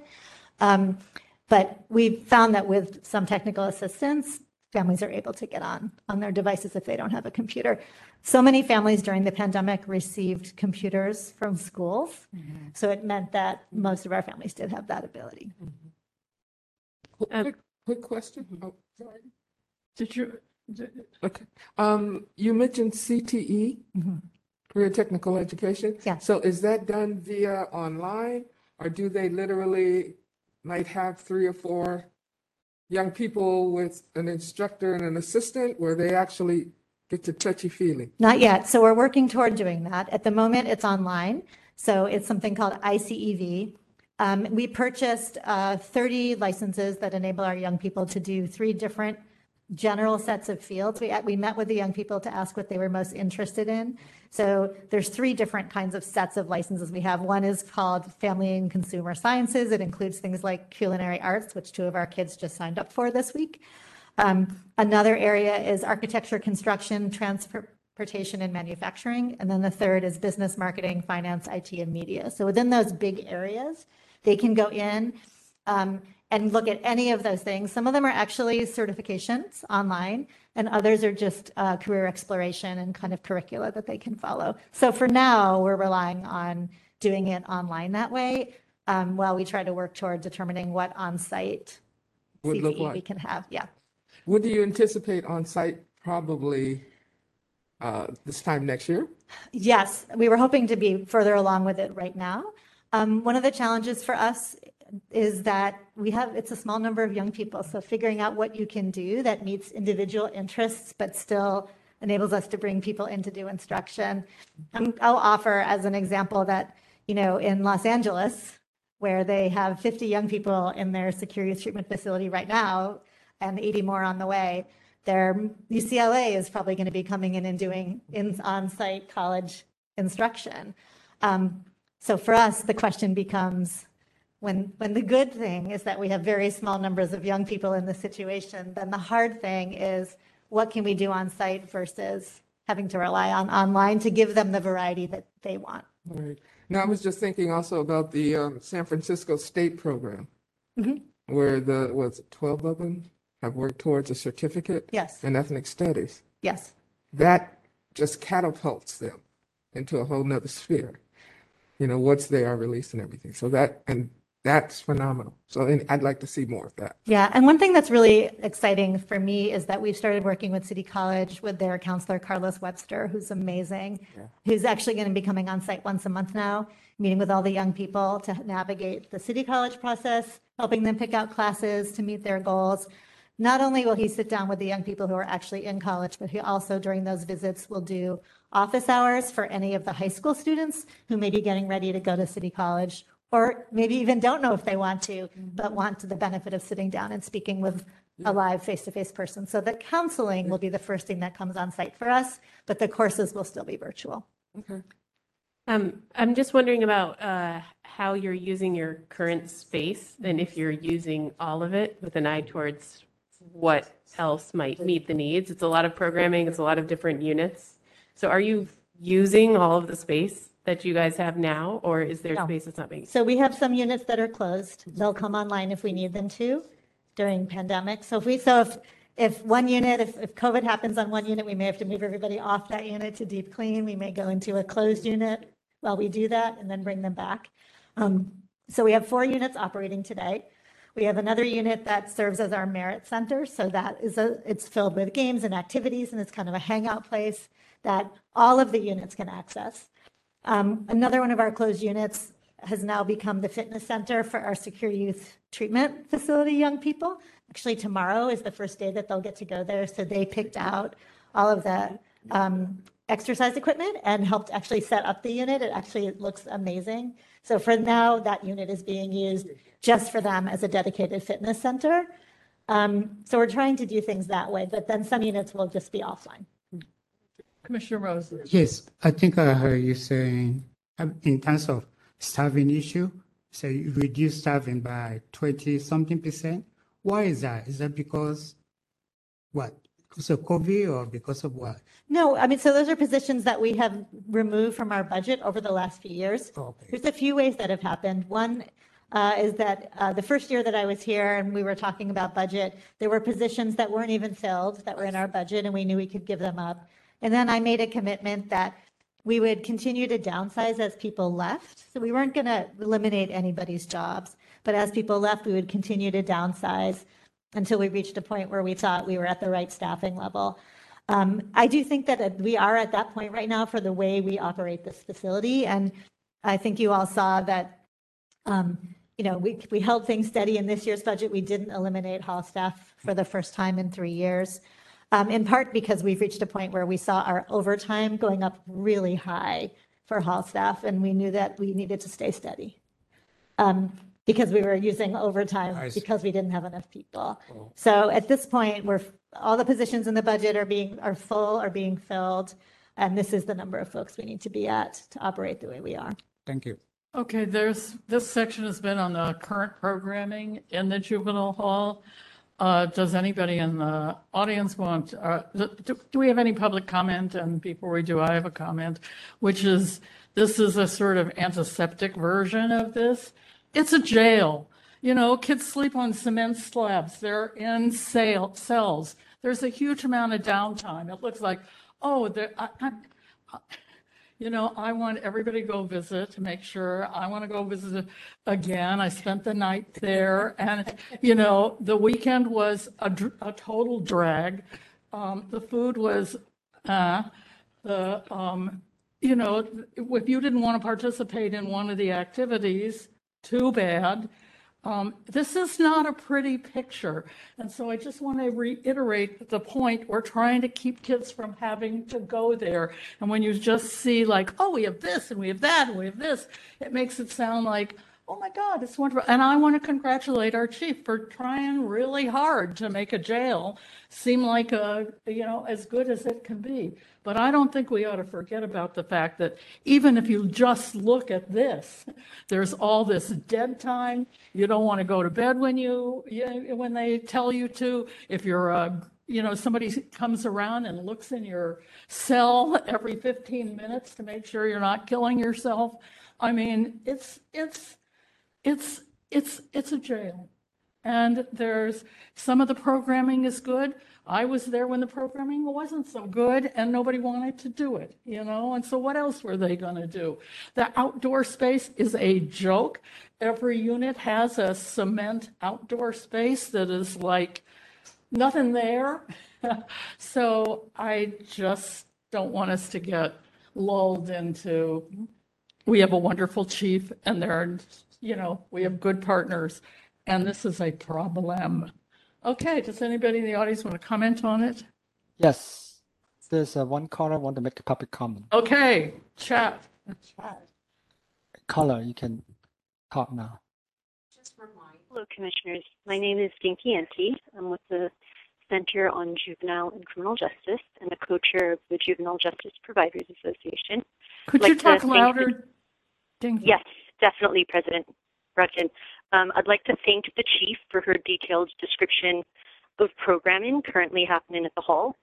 I noticed the chief mentioned 4 hours are allotted for school, but I think the schedule on the PowerPoint listed 6 hours of school time, and I was wondering if someone might be able to provide clarity on how many hours of school per day the youth partook in.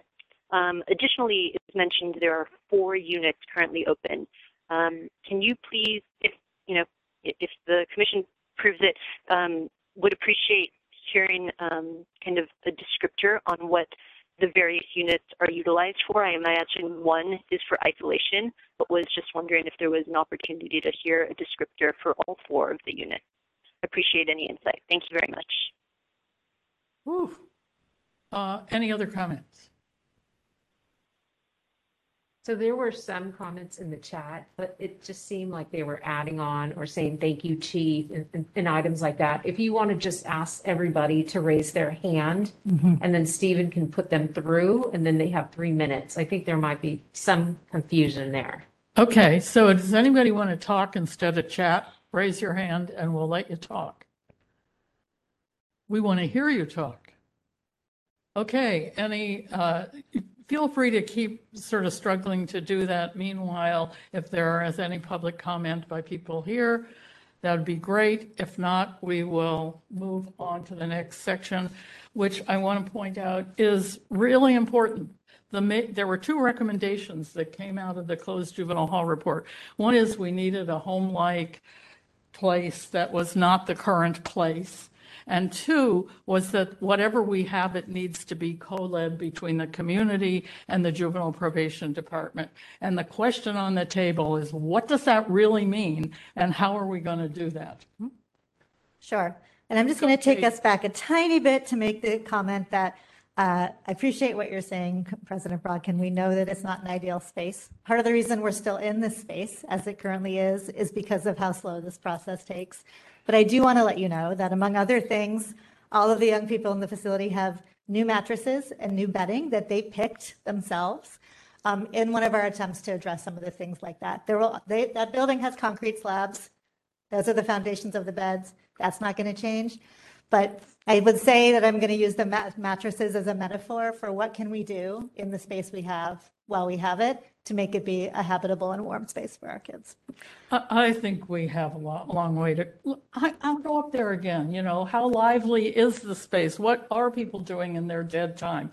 Are they engaged? I mean, there is a lot that can be done, and new mattresses is great. Thank you. They are very happy about their mattresses. I will take us to the next one, which is talking about the closed juvenile hall overview, just where we are on it, which is not that much farther than we were before. So next slide, please, Stephen. So I wanted to actually just put down the core part of the legislation that applies to what we're doing. I know Commissioner Cervantes, you had asked as kind of the newest person at the table, like, what is this? What's happening with this, right? So here's my 101 on that. So this is the excerpt from the ledge that I think is the most relevant to us tonight. The ordinance says that we will have a rehabilitative non-institutional place or places of detention in a location approved by the presiding judge of the court. So that's a piece that has to happen. That we want it to be safe and supportive and home-like, but that it also shall conform to all applicable state and federal regulations, which I just walked you through some of.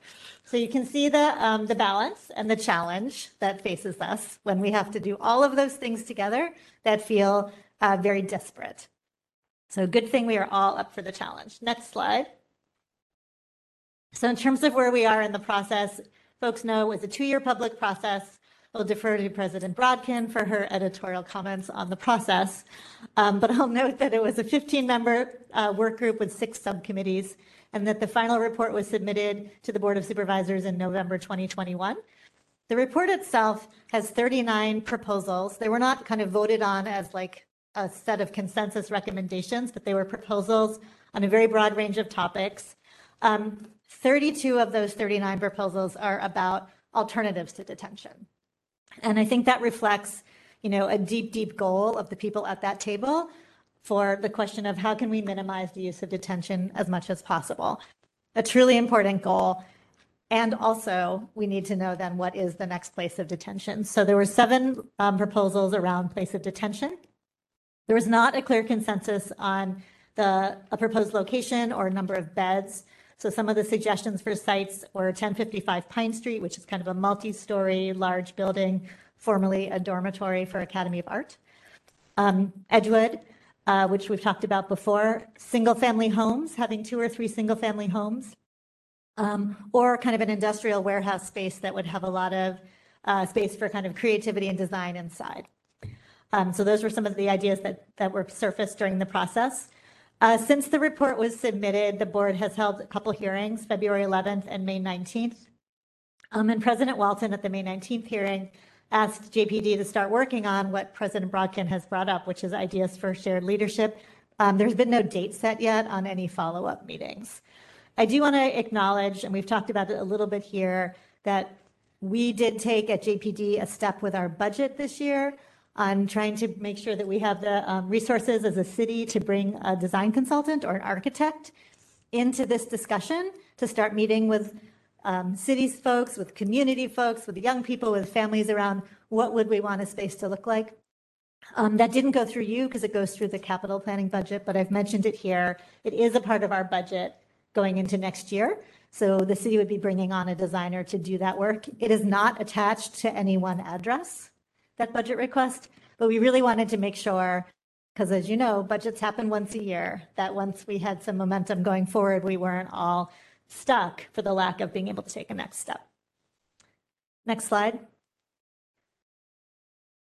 So I just put up here for you so you can see a couple more slides that go back to kind of state regulations. And it's really like, what do you do? How do you bring a new program online? What are the steps required? So the traditional process is what I've listed here. I'm not going to go through. You can see the different stages with which we would be engaging with the Board of State and Community Corrections. The whole process starts with a letter of intent. That's the easy part. That's a letter from the chief probation officer in the county saying, we're prepared to start this process. You know, come work with us, BSCC. The hitch of it, of course, is you need an address. And so until you have a site that you've identified to start the process, these other steps don't follow. But I want to give you a sense of kind of what we would be going through with the BSCC together once that we're ready to make that step. And then the next slide gets to what you were talking about, President Brodkin, the kind of question of like waivers. So next slide, Stephen. So there are two different ways that you can try new things with the state. One is pilot projects. So it's an initial short-term method to test an innovation, and you get permission from the BSCC and you try it out. The second way is what's called an alternate means of compliance, and that's kind of the long-term method. So you can start with a pilot, say we want to try something different than what's in the regs. What you're asking for has to be equal to or exceed the regulations, but you make your case for why you want to try a different way to work with young people, either programmatically or the building itself. And then they can give you permission to try that pilot project and then that alternative means of compliance.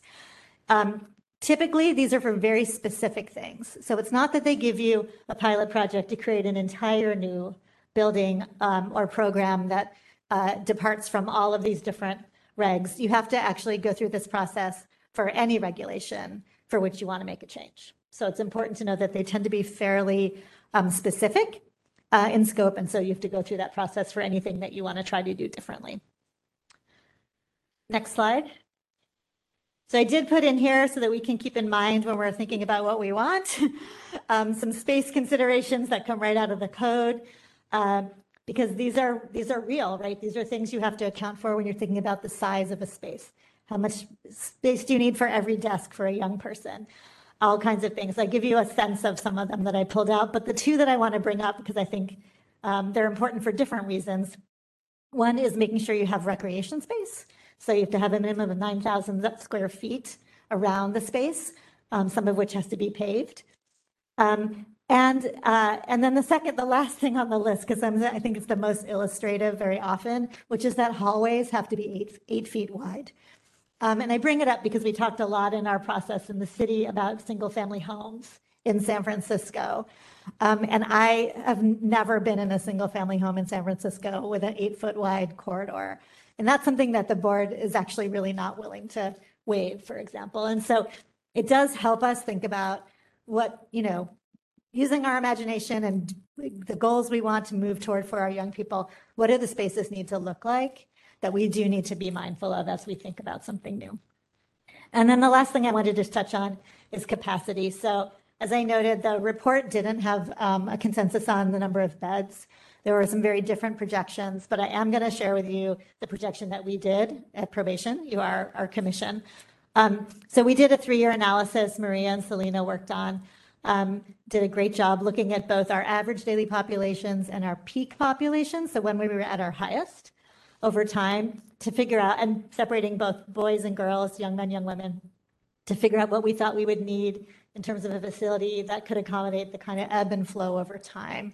And we felt like 30 beds was where we landed. Right now we have 150 beds, just for perspective. I do want to acknowledge that that analysis did not include DJJ realignment and the young people with those commitments. So we're kind of looking at all of that now, trying to figure out what makes sense, but wanted to share that information. Okay, before I have a heart attack. There's a conflict about how many beds we need. The people who did the report thought we needed 20 beds. Just, wasn't that it? Something like that. I think I said 10? lower. 10, I think. 10, 10 beds, okay. Three different It's proposals. true, but it did go from 10 to something else. I guess I am very perplexed by this number because in no time I've been on this commission, have we had anywhere near that number in the juvenile hall? So how it ends up being the average, how many kids are in the juvenile hall now? So there's the average, which you can see. No, there's not 8. I mean, there have been 10, there have been 12, there have been 14. So We when look at the whole thing, how we end up with we need 30 beds is just beyond me. So I'll explain some of the reasoning. One reason is that, I want to remind us all that, so when I first came here as the chief, we had about 40 kids in the hall. And then the pandemic started and we went way down and we have stayed down, but we really don't know. And so this analysis actually only includes 2019, 2020, and 21. So 2 of the 3 years from this time period are actually the pandemic period. So I do want to acknowledge that. I also want to acknowledge that we feel like we need the ability to move kids around. So I'll give an example. We may have young people who can't be in the same space as each other for their own safety, for their own history, right? We may have, like I said, a young woman who doesn't want to be with young men. And so it's really about how do you have the right number of spaces for young people to have the mobility to meet their individual needs? And how do we account for an unknown future? So this is the way that we've done this analysis. But like you said, President Brodkin, I am acknowledging that there were different analyses done. And I'm also going to acknowledge that this is the one that I believe in. So, because we did the analysis. And because, as you can all see, the work that it will take to bring something new online, I think it would be a terrible thing to wind up with something that was too small. When the juvenile justice system was way more full years ago, we had young people sleeping on the floor in juvenile hall, and we don't ever want to have that happen. And so I think that there's also discussions to be had about whether we create something that has spaces that can open and close, right? Not that everything needs to be open at once, but when you think about what a space may look like, what does it need to be? And then I finally will note that when we do think about the long-term young people, that's an important part of the conversation too. Hey, you know what they say sometimes when they build institutions, right? They already built before they built them. Do you know that? You believe in that? Absolutely. You believe that saying? I absolutely. No, it is a fact.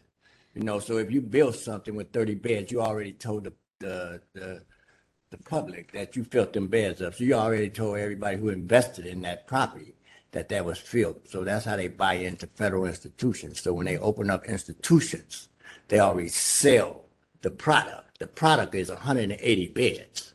So when you sell that product, you sell it 180 beds. So if you tell them you're selling 30 beds, that's what you sold. 30 beds, they're going to fill them beds up. You tell them you're selling 10 beds, you sell 10 beds. So it is a fact that that's how we function as a society. You know what I mean? So be careful when you ask for 30 beds because you're telling us you want to fill up 30 beds. So I'm 100% not telling you that, Commissioner, and I'm going to push back very strongly. Right, And I will say for history that I worked in the mayor's office when we built the current hall. And at the time, and Commissioner Brodkin came in then to talk about this issue, the city got federal money to build the new hall and to go from 138 beds to 150. They had to ask for the additional 12 beds because it was the only way at that time to get federal money. You had to be getting bigger. It was a very different era. And our commitment wasn't that we were going to fill the beds, but that we really needed a new space. And I think you can see that over time, you've seen the hall population go way down in San Francisco. We didn't fill the beds to fill the beds. That's why there's only 12 young people today.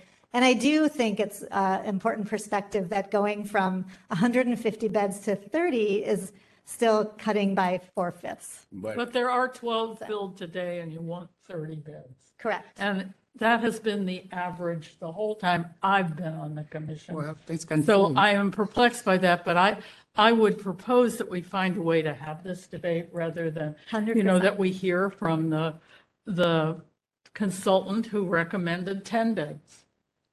And can I push back on my chief right quick, chief? When you said that, you said federal, when you asked for federal money, federal said what they tell you. That if you want them beds, if you want money for them beds, you got to get them beds. You're going to fill them. So you just kind of. They didn't, but they didn't. They said you have to build them, not you have to fill them. But they sold them already because that's how you got the money. Well, I'm going to have to agree to disagree on this. I'm just saying, look. I just have a couple of questions. The 1055 Pine Street, is that a residential area or is that a commercial area? Yeah, it's residential.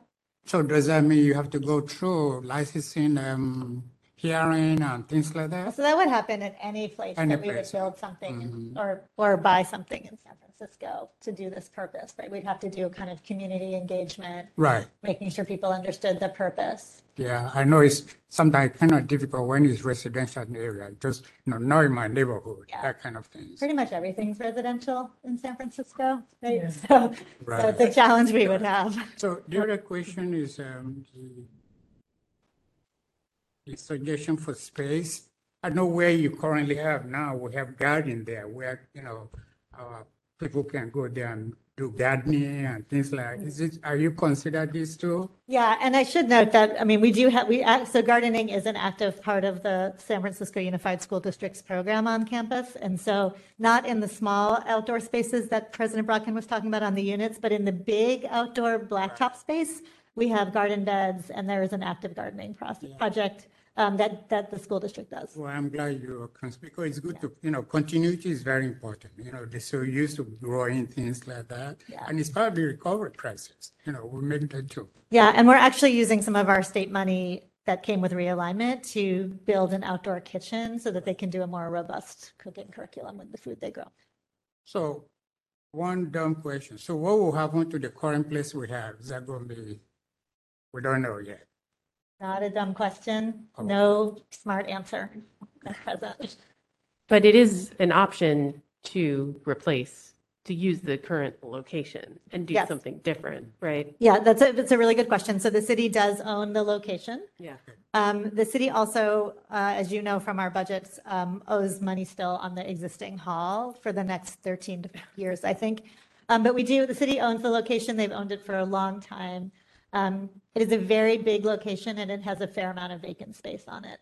So it does offer, I believe, opportunities to think about what a different kind of campus could look like. I'm wondering, we know how to do congregate living for young people, right? We have colleges all over the country that provide programming and classroom space and places to eat and places to recreate that do it in a more home-like way, right? So we know how to do this. And I'm wondering if other states or other places have fully replaced their halls with something like what we think we want.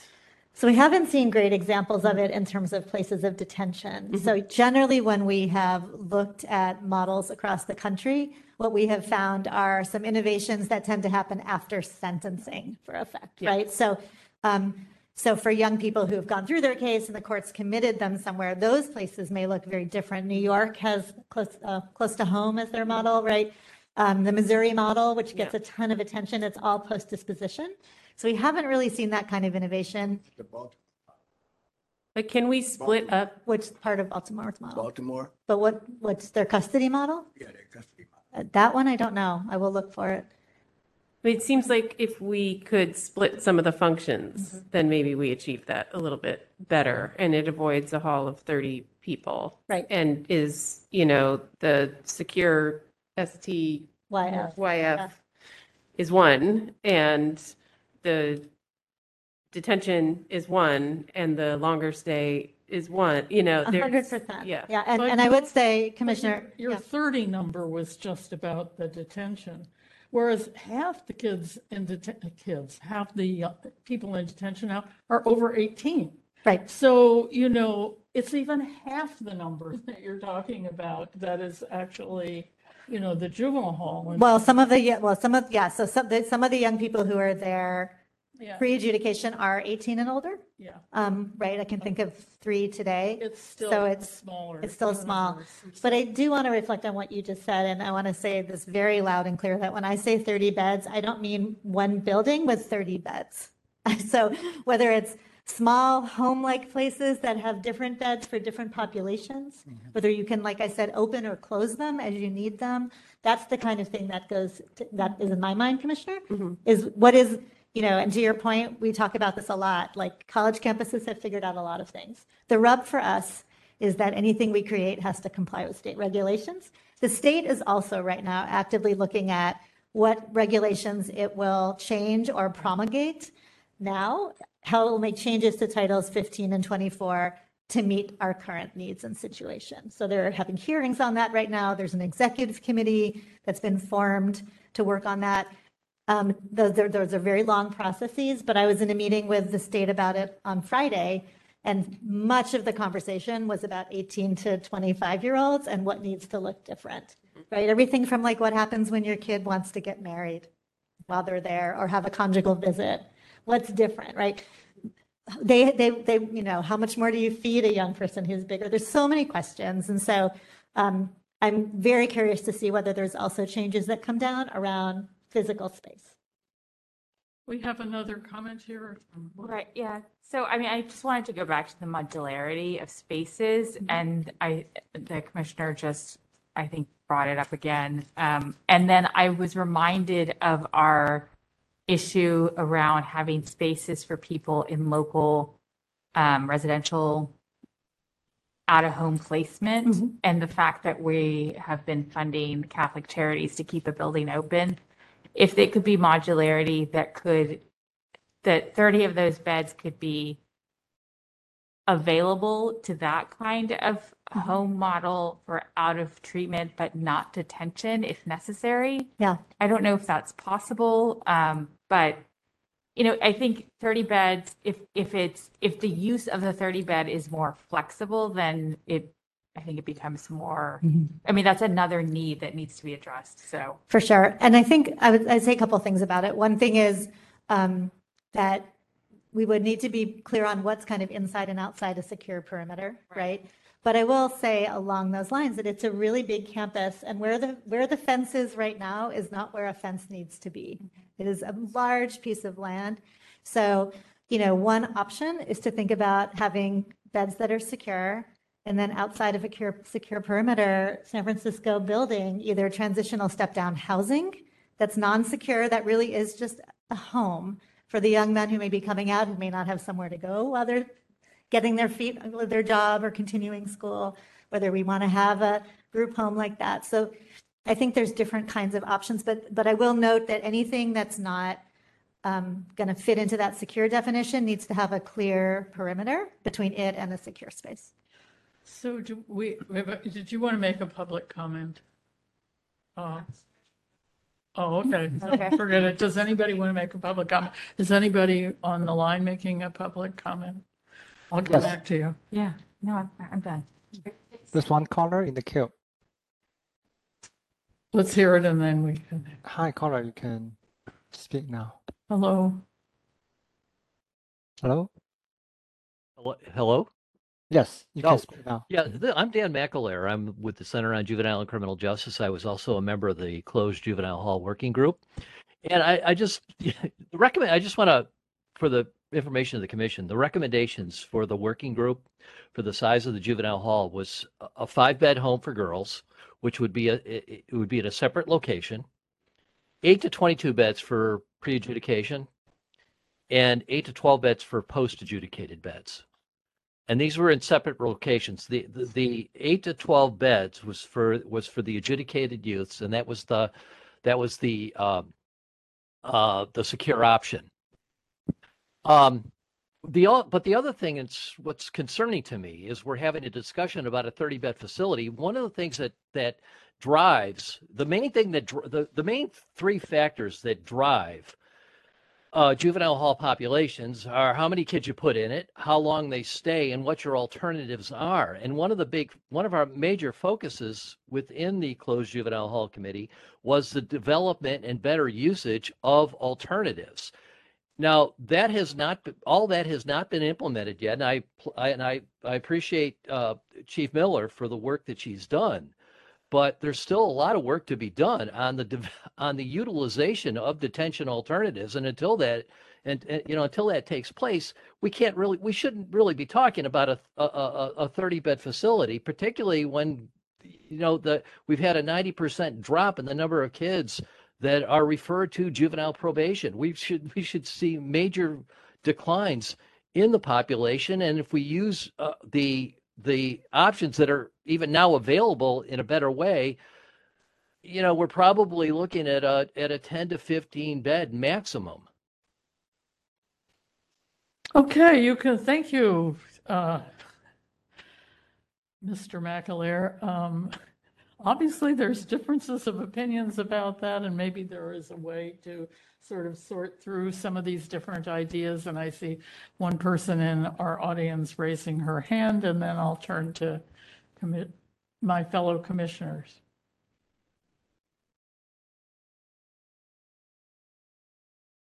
Thank you. I just wanted to follow up a little bit on what Dan McAleer said. Over the last 1.5 years, the low has been 10 and the high has been 17.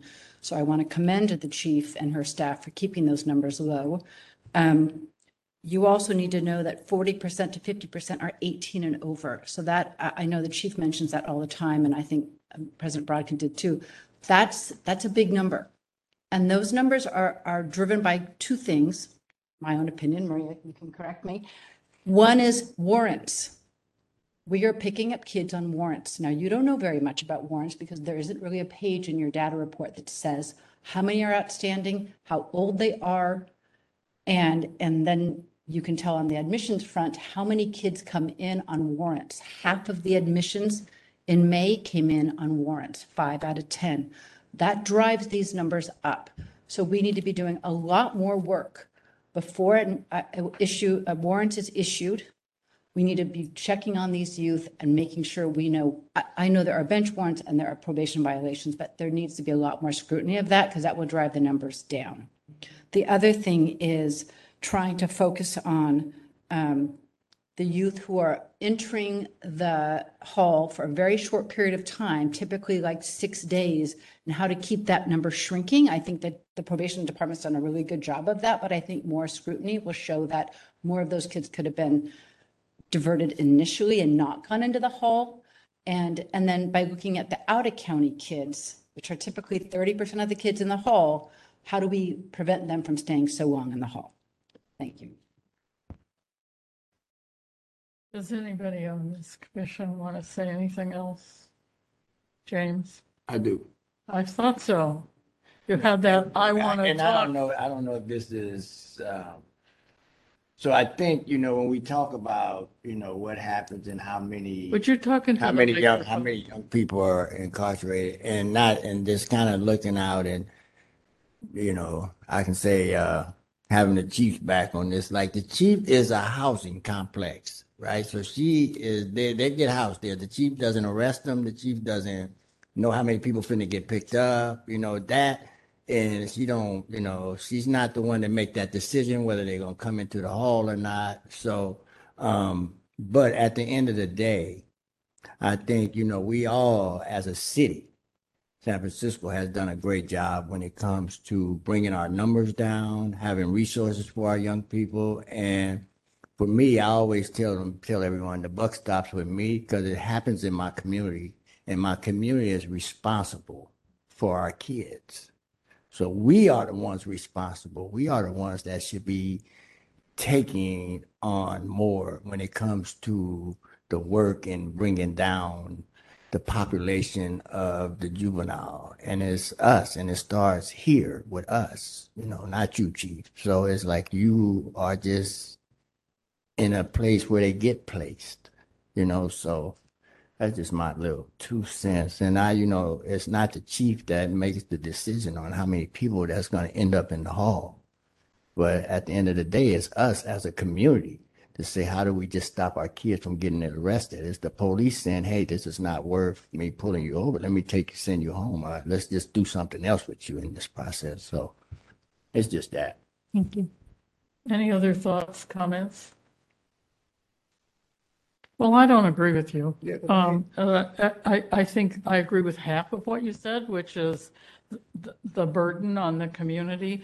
But the policies of the probation department absolutely do have a tremendous impact on how many young people end up in the hall versus on informal probation versus, other places. So I think it's sort of half true, but not totally true. Anyway. We can. So what do you guys want to do? I think let's hear about the co-leadership thing. You want me to do the secure youth treatment facility update? No, let's hear about the co-leadership. Okay. I would like to say one thing about this last Okay, piece. please. I want to say a couple of things. One thing is I just wanted to give one data correction. So the average that you said, Molly, is true, 17, but we actually had 21 kids in our hall at one point in the last few months. So I want to note that we do have those peak moments. And to your point, Commissioner, that's when I feel an obligation to make sure we can receive them. I won't go through the security treatment facility piece, although do you not want me to talk about the incident and the comments? I don't know, what do you all want? We have, you recall there was an incident that we heard about a month ago where there was a protest of young people on the unit, and the chief was going to get back to us about what happened with that. On the other hand, we haven't talked about what was actually the major recommendation regarding the juvenile hall from the closed juvenile hall group, which was that we need a co-leadership model. So it isn't just probation running the hall, it is probation doing it in collaboration with some community agencies, one community agency, a network of community agencies. And that, I think, of all the things that group talked about, that was the thing about which there was the most enthusiasm and agreement. And so I really want the commission to be aware of that. And, we need to sort of stay abreast of what kind of progress and planning we need to do to actually see that as implemented. So what do you guys want to do? Want to talk about the co-leadership? Want to talk about the crisis that happened a month ago? You want to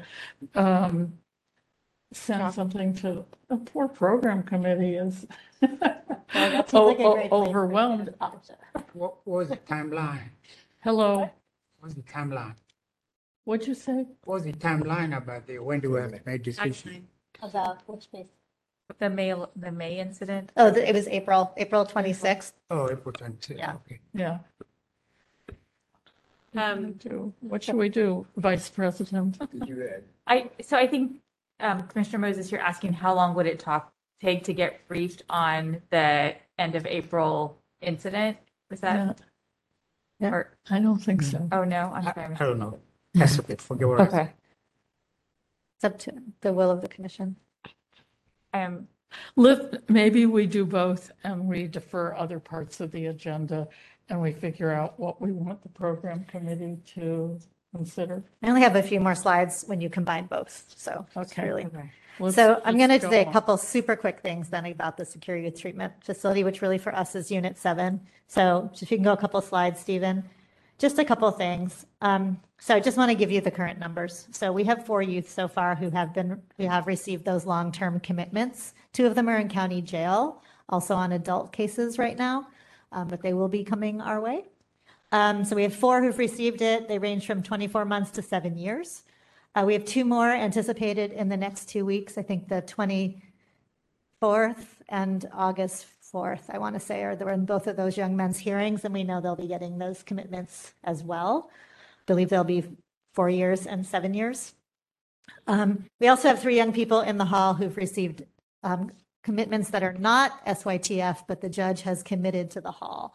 And I think this is a really important conversation because this is something that we hadn't done for a long time in San Francisco when we had the ranch, when we had out-of-state placements, which the state decertified.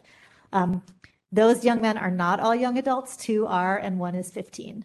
He's a short stay in the hall, but I want to acknowledge relative to the other stays that it means you're looking at a decent number of beds that will not turn over right now. So I want to bring that up.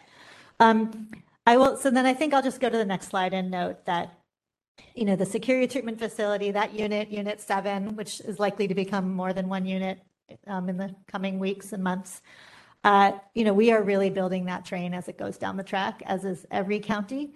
It is hard to do. It takes time to do. I think everybody felt like there was not enough time to develop new meaningful programs, especially for young adults in facilities that are not designed for long-term care and are built for younger people.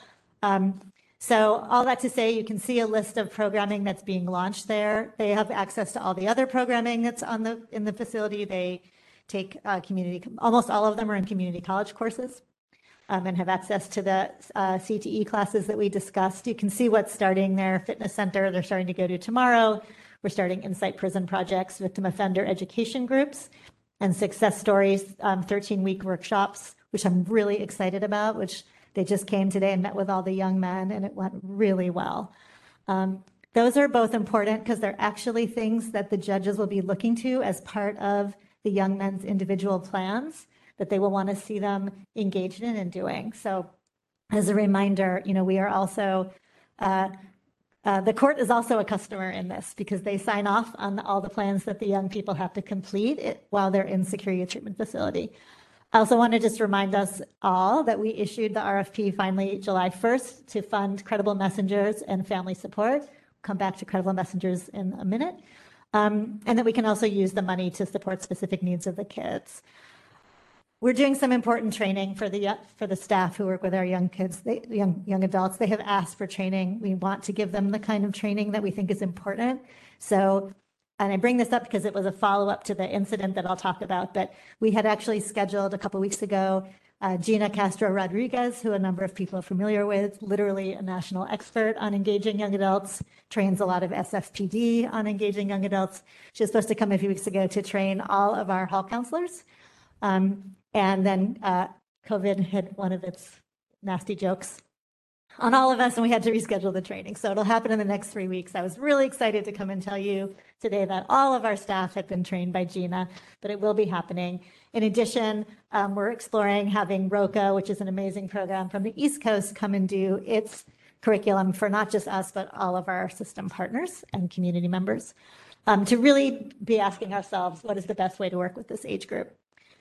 And then we are giving the youth a lot of input into not just programming, the fitness center, obviously they picked out all of their equipment, menus, how are we going to change what we feed them, and then other things. And so a lot of that is actually me speaking directly to them. I want to make sure you know that.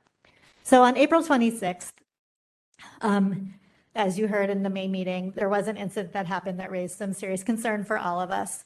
Our young men were frustrated for a lot of reasons. They were frustrated at how long it's taken for us to get meaningful programming up and running. They were frustrated because they are here in a very different way than we've ever had young people in a facility. It's a very different, there's not a lot of hope when you know you're somewhere for a number of years, and that's a really different thing for us. And they were particularly frustrated at that time because of a staffing decision that we had made on a member of our team that we had put into that unit. And they made the decision as a group to have what they felt was a peaceful protest. So when it was time to go into their rooms during shift change, they instead gathered in the classroom on the unit and wouldn't leave it. And it wound up being kind of a standoff. Our staff tried to verbally de-escalate. We did not want it to turn into a physical interaction. And so it became an issue of real concern. In the end, they did go to their rooms. I know people have talked about concerns that we called the sheriff or the police. That did not happen. But I will tell you that we were really at a loss for the best way to de-escalate the situation, partly because it was the first time we'd had young people really move as a unit together. It's not something that's really happened to folks who've worked in the hall for many years.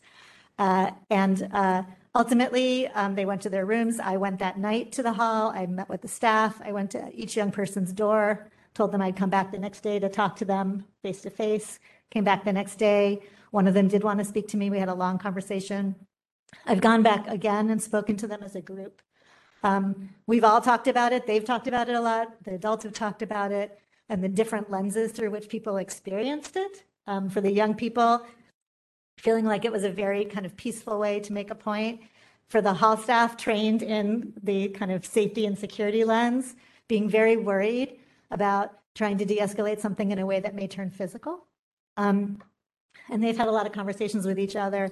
And it was a kind of a patient process reintegrating everybody back out together into programming. So folks started coming out one at a time, and then everybody was back out together.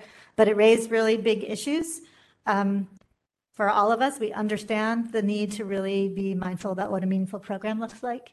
We understand that we need to do more work on this. They've acknowledged that they really saw how it could be perceived differently than how they felt it was, which I thought was an interesting thing. They've told me that. And one important thing that we did in the wake of it was that we identified a staff member in the facility who we knew they all had a very trusting and close connection with, and we put that person on the unit in a leadership role. What did you do? So we identified a staff member in the facility who they all had a very positive relationship with, and we put that person on their unit in a leadership role so that they had this person who they had all expressed a lot of connection to around them for more hours a day. So that was a change that we made that I think was important to them. So that was what happened, and I just want to brief you on that. And I'm happy to pause on that or talk about shared leadership. Start a discussion about shared leadership. I'm going to ask that we get shared leadership. Yeah. Okay. I appreciate a vice president. Thank you for this. I do as well, Vice President. Thank you. So next slide, Stephen. So we're going to talk about shared leadership, and I want to start by actually just putting up your own goal that you adopted on May 11th, because I feel like shared leadership is kind of one of those buzz phrases that has been used to mean a million different things. So let's look at how we are using it here. So what you adopted is your preliminary 2023 goal for juvenile hall. I highlighted in orange the part I think is most relevant for this. Implement daily community presence of community partners, shared leadership with community and city agencies whenever possible, and meaningful opportunities for community input into policies and programming. So those are our watchwords. Next slide, please. So I want to start by just making the point that I actually think this is a really important place for shared leadership. Shared leadership can happen at multiple levels, but obviously the biggest one is policy and oversight. And we have 3 bodies, you being one of them, in San Francisco that are charged with different kinds of oversight and authority. You are all public bodies. You all have the authority to hold hearings, hear from experts, take public comment, and the authority to issue directives to the department about different ways that we do our work, and specifically about the hall. So so I just included the city charter. You also have bylaw language that gives you authority and power. But so obviously your charge under the city charter is to formulate, evaluate, and approve goals, objectives, plans, and programs, and set policies for the department. The juvenile, and as you all know, you appointed by the mayor. The Juvenile Justice Commission, which can be between 7 and 15 community members, is appointed by the Superior Court. They're really in charge of oversight of our institutions. So the hall, a ranch if we had one, they have the power to visit and look at all the group homes we use. But most significantly, they're able to make recommendations to us about anything related to the operations of our facility.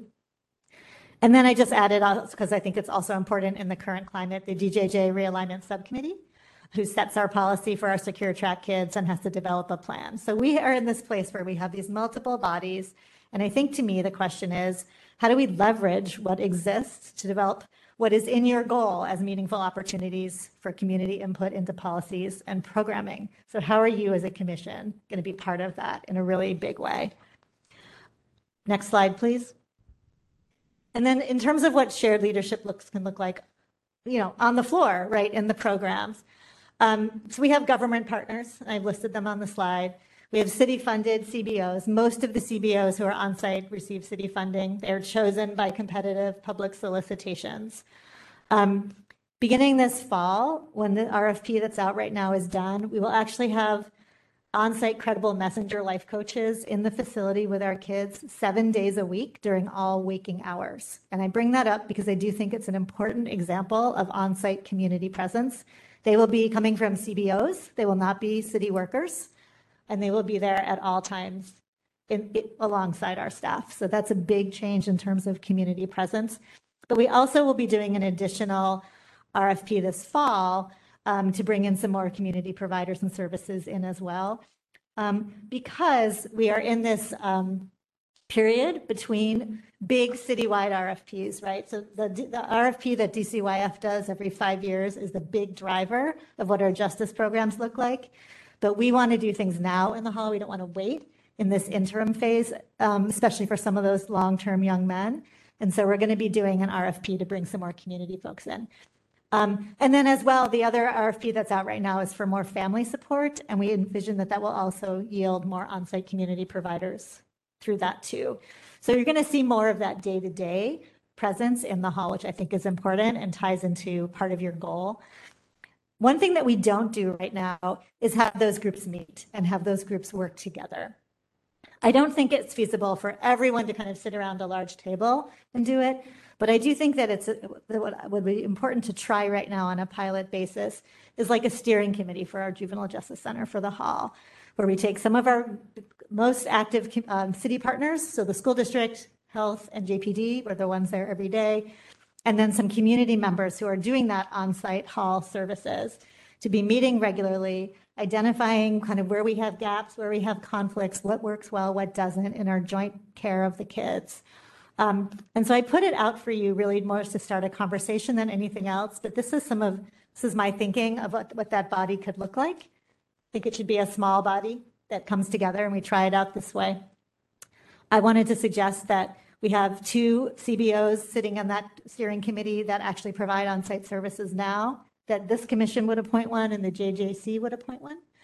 And I also think it would be important to have on that steering committee, hopefully a young adult who had spent time as a kid in our juvenile detention facility, who I thought the DJJ realignment subcommittee could appoint because we already have representation on that group that fits that description, and because I think it ties in well with their SYTF work. So I wanted to open up for you, I guess, my questions, which are for you to discuss as a body.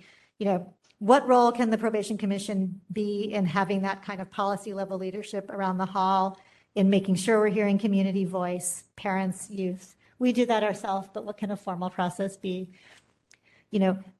What are you looking for beyond what I'm describing in terms of increased on-site community presence? And then your thoughts on this pilot proposal or other ways to do that kind of collaborative, regular, in the weeds kind of operational planning together. So what I think I would like to do is give every commissioner a chance to respond to that question. I mean, I have responses first. I've heard this proposal, but the sort of new thing happening here is this idea of a steering committee that has some kind of, I would say, oversight, planning and oversight role in the juvenile hall. So I don't know if people have comments they want to make, but I think we should let everybody on the commission comment on this if they want to. So I'm going to start with you. I was going to start at the end. Well, I'll start here. I'll start with Julia. So I like this idea. I mean, we've talked about having a young person who's been through DJJ realignment, who's been through San Francisco Juvenile Hall on the commission on such a steering committee. When I was listening to your proposal, what I wondered about as well was if there are more people in the hall who are from CBOs, so there's an increase in personnel. Is there a decrease in JPD personnel? So is it just more people, or are we shifting roles? Because if it's going to be a co-leadership model, is is it the same leadership with some other people there, or is it truly a shift? Sure. So I thought, Why don't we let oh, okay. everybody comment? Do you have anything you want to say about this, Mr. Spangola? No. Really? No, I don't. I'm surprised. Okay, Linda Martell. You always get a chance later. Okay, let me just ask, does anybody else want to comment on this? I don't know if this is feasible, but it seems like some of the young adults with longer stays have some opinions about programming, and could one of them be involved just directly? I mean, I feel like this is okay, but it's much weaker than I had hoped for and think should exist.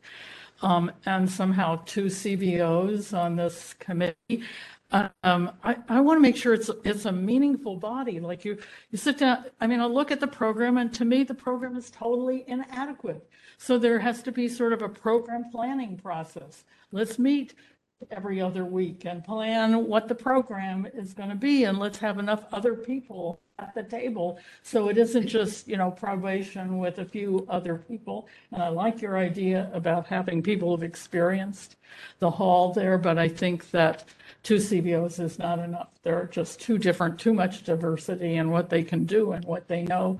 And I don't hear any structure that says to me there is going to be sort of real co-planning. But you call it a steering committee, so a planning committee. So, I'm saying, like, here are the regulations for the juvenile hall now. Let's have a committee that goes through them. What are the visiting policies? What kind of food do we have? How much dead time do we have? What happens on weekends, et cetera, where we go through it, and it's a committee, not just sort of ad hoc juvenile hall staff who decide that kind of stuff, and that it's a more robust committee than what I hear you describe, but I may be missing that. I will clarify. I mean, so what you're hearing me describe is not intended to be a high-level policy discussion. It is intended to be the day-to-day working together on smooth operations, which is what we've heard is a real need collaboratively. And what I bring back to you is that there is a place to create a structure to have those meaningful policy discussions. And I think a lot of that discussion starts here with the commission, because you are the body that works on developing policy. The things people want to, how do visitors have access? How do CBOs get in? The biggest complaint I hear is there's not open access to CBOs. I don't think that a commission or that meets once a month is going to deal with that. And yet I feel like that was the guts and heart of what people want. And we may be using the word policy differently, because I'm thinking, what's the visiting policies? What's the access policies? What's the food? To me, those are policies. But that's what I feel like, dealing with the nuts and bolts and nitty gritty of what goes on in that place, and getting some other eyes on that, including young people, and having a balance of power on that. So it isn't 10 probation officers and 2 CBOs, that it's a real balanced committee that is willing to sort of open the book and say, how are we going to do things differently? And what about, should they really be going to school this many hours? You get the point. Yeah. Chief, I like the idea. Your selection of who should participate is good, but I do feel that a stronger influence from the youth who have been there or who are currently there and their families should be a part of this committee also. Representatives, not just from the CBOs, but from the CBOs who are there working with the students, who have a certain lens that they're looking through that can provide us with some insight that we might not have. It's a very robust idea, but I see how it can happen. But the structure of it has to be one where all voices are heard, and then actions are developed. And the voices in particular I'm thinking about are the youth, young people up to what, 24, those who are there, have been there, maybe they've graduated on, and their families. That's great input. And then their support systems. Don't forget, each one of those students, each one of those young people have a support system somewhere, okay? And making sure that those folks are able to tap in a listening session. You know what I'm saying? Or in in some type of a meeting where their voice can be heard also. But I really feel that this could work. But the structure is what's the most important piece, and the participants. Because it's just like the president is saying, we can't have 11 POs and 2 CBOs. Right. Well, and I want to be clear. No. That's not what this says. No. It says 6 people. Okay, sorry. But my point is, the people that have been named to be a part of that could be a part. We should also hear numbers of those who have been in the system and they are critical thinkers and they're coming back and they're telling us what's really going on and how it's happening and what they really need. And we need to be able to hear that. Absolutely. And I think that what I hear from the discussion is that, and that's not what this is, right? So what I hear as the gap is like, what is that middle level of sharing on creating something new, right? So what I see and what I'm proposing is that this is really a group to figure out in the day-to-day for the people who are there right now in this window working together, how do they do that better, right? So it's not about that broader view. It's not about like this group being the one that kind of redoes everything, and I hear the need for that too, but I don't want to diminish the need for this because we do need to have this. No, I hear the day-to-day operations that are a concern, and that's why the voice of those who are in it is so important. And I think what you said about parents too, it's not like a parent there saying, hey, my kid got, this is what happened. Right. Yeah, and not just one parent, but do parents have time for this? With parents. A forum with parents. Yeah. Co-led. But this is a gotten there yet. And grandparents. This is a pilot, though. This is like a way to test out a co-leadership model on a topic that's a little bit smaller, maybe, or at least more immediate, and then tweak it. Maybe Correct? I don't see it that way. I mean, I see it as, there's maybe a small group that can deal with some of the tweaks and what's going on now, but I don't see any reason to wait to say, let's open the book here about what happens about what the programming looks like, or what the visiting policies look like, or, what the disciplinary policies need to be, and where have we failed? So that's my idea. Okay, I'm going to, unless do we have any public comment on this? Anybody on the line? Okay, what are we going to do, guys? We have a lot more things on the agenda. Hearing no public comment, we will move on to what I'm not sure. Chief, do you want us to make decision now on this or? No. Okay, just FYI, right? Yeah, no, we will take it back and do more thinking. She was asking for kind of general input, General so I think that we gave it to her. Okay, 15:30. So allegedly, we have a 45-minute agenda ahead of us.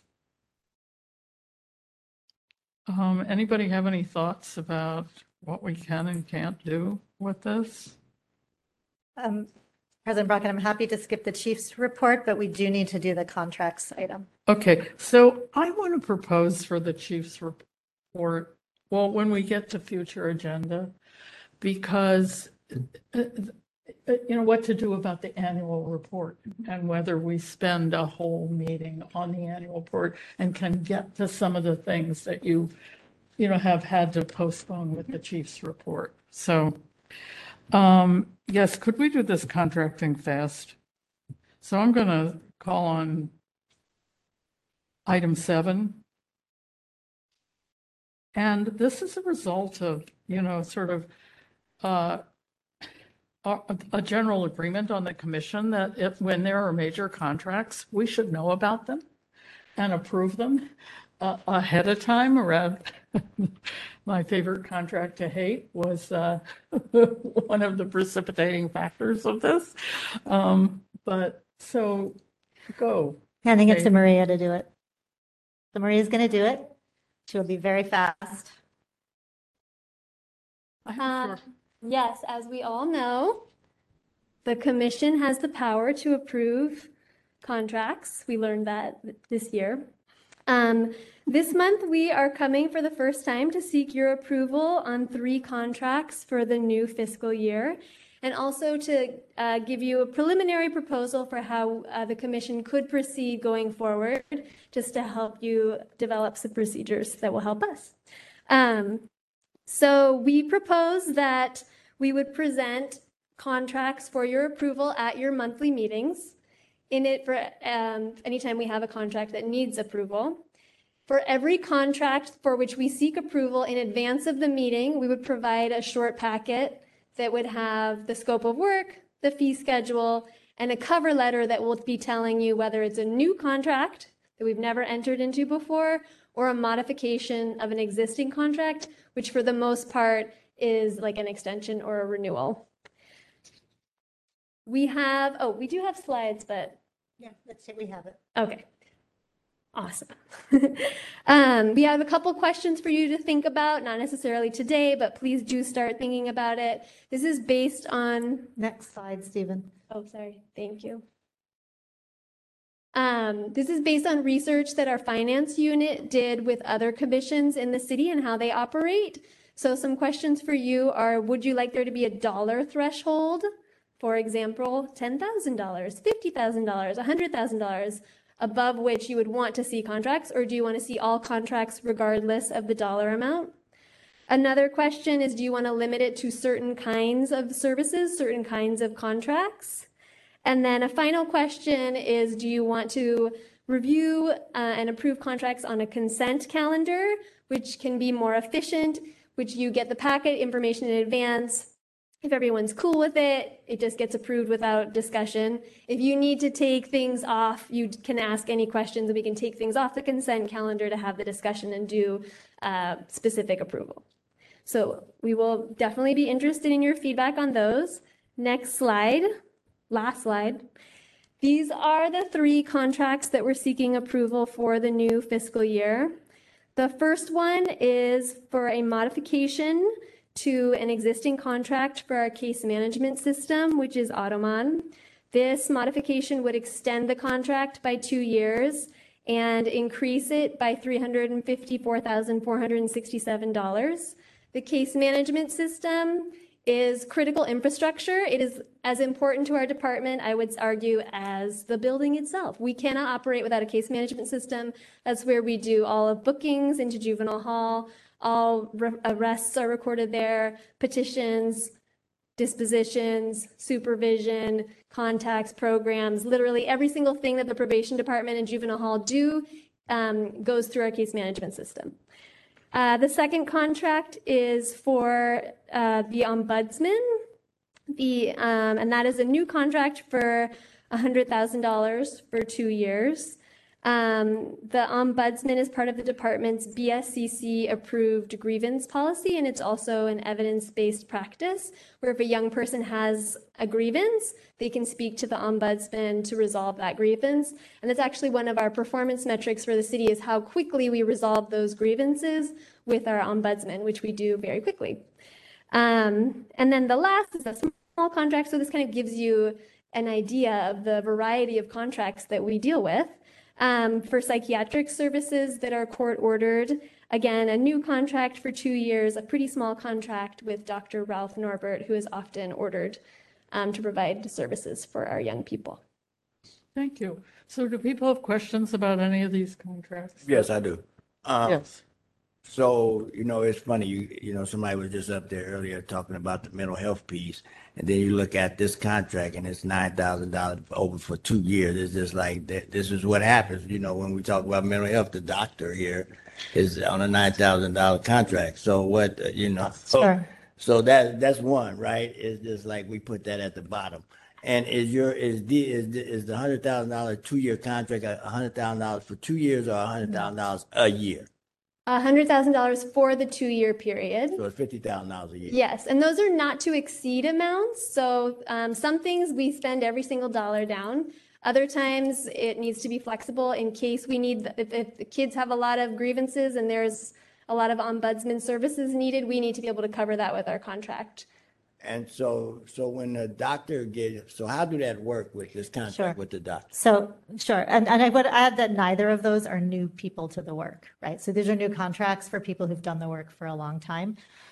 So this is only in very specific instances, and that's the reason it's such a low amount, Commissioner, for when the court orders this individual to provide services, among other things. And I don't know if Julia remembers this from her time, but he does actual programming specific to sex offender cases. So he provides a very unique type of treatment that the court orders in specific cases, and then we're obligated to pay for his time. So to your point about it being a small amount for what is a huge issue for kids, this is just for a very specific type of treatment that's unique, No, I heard and that we only do when the judges order it. Yeah, and for the most part, mental health services are paid for by the Department of Public Health. So we make referrals to the Public Health Department. They pay for it, they get federal reimbursement, et cetera, and they have an enormous investment in mental health. So this is just a little tiny add-on. Does it seem like we should be approving things that are ordered by the court? Because no one has control over this. Right, so that's why we need to have the contract.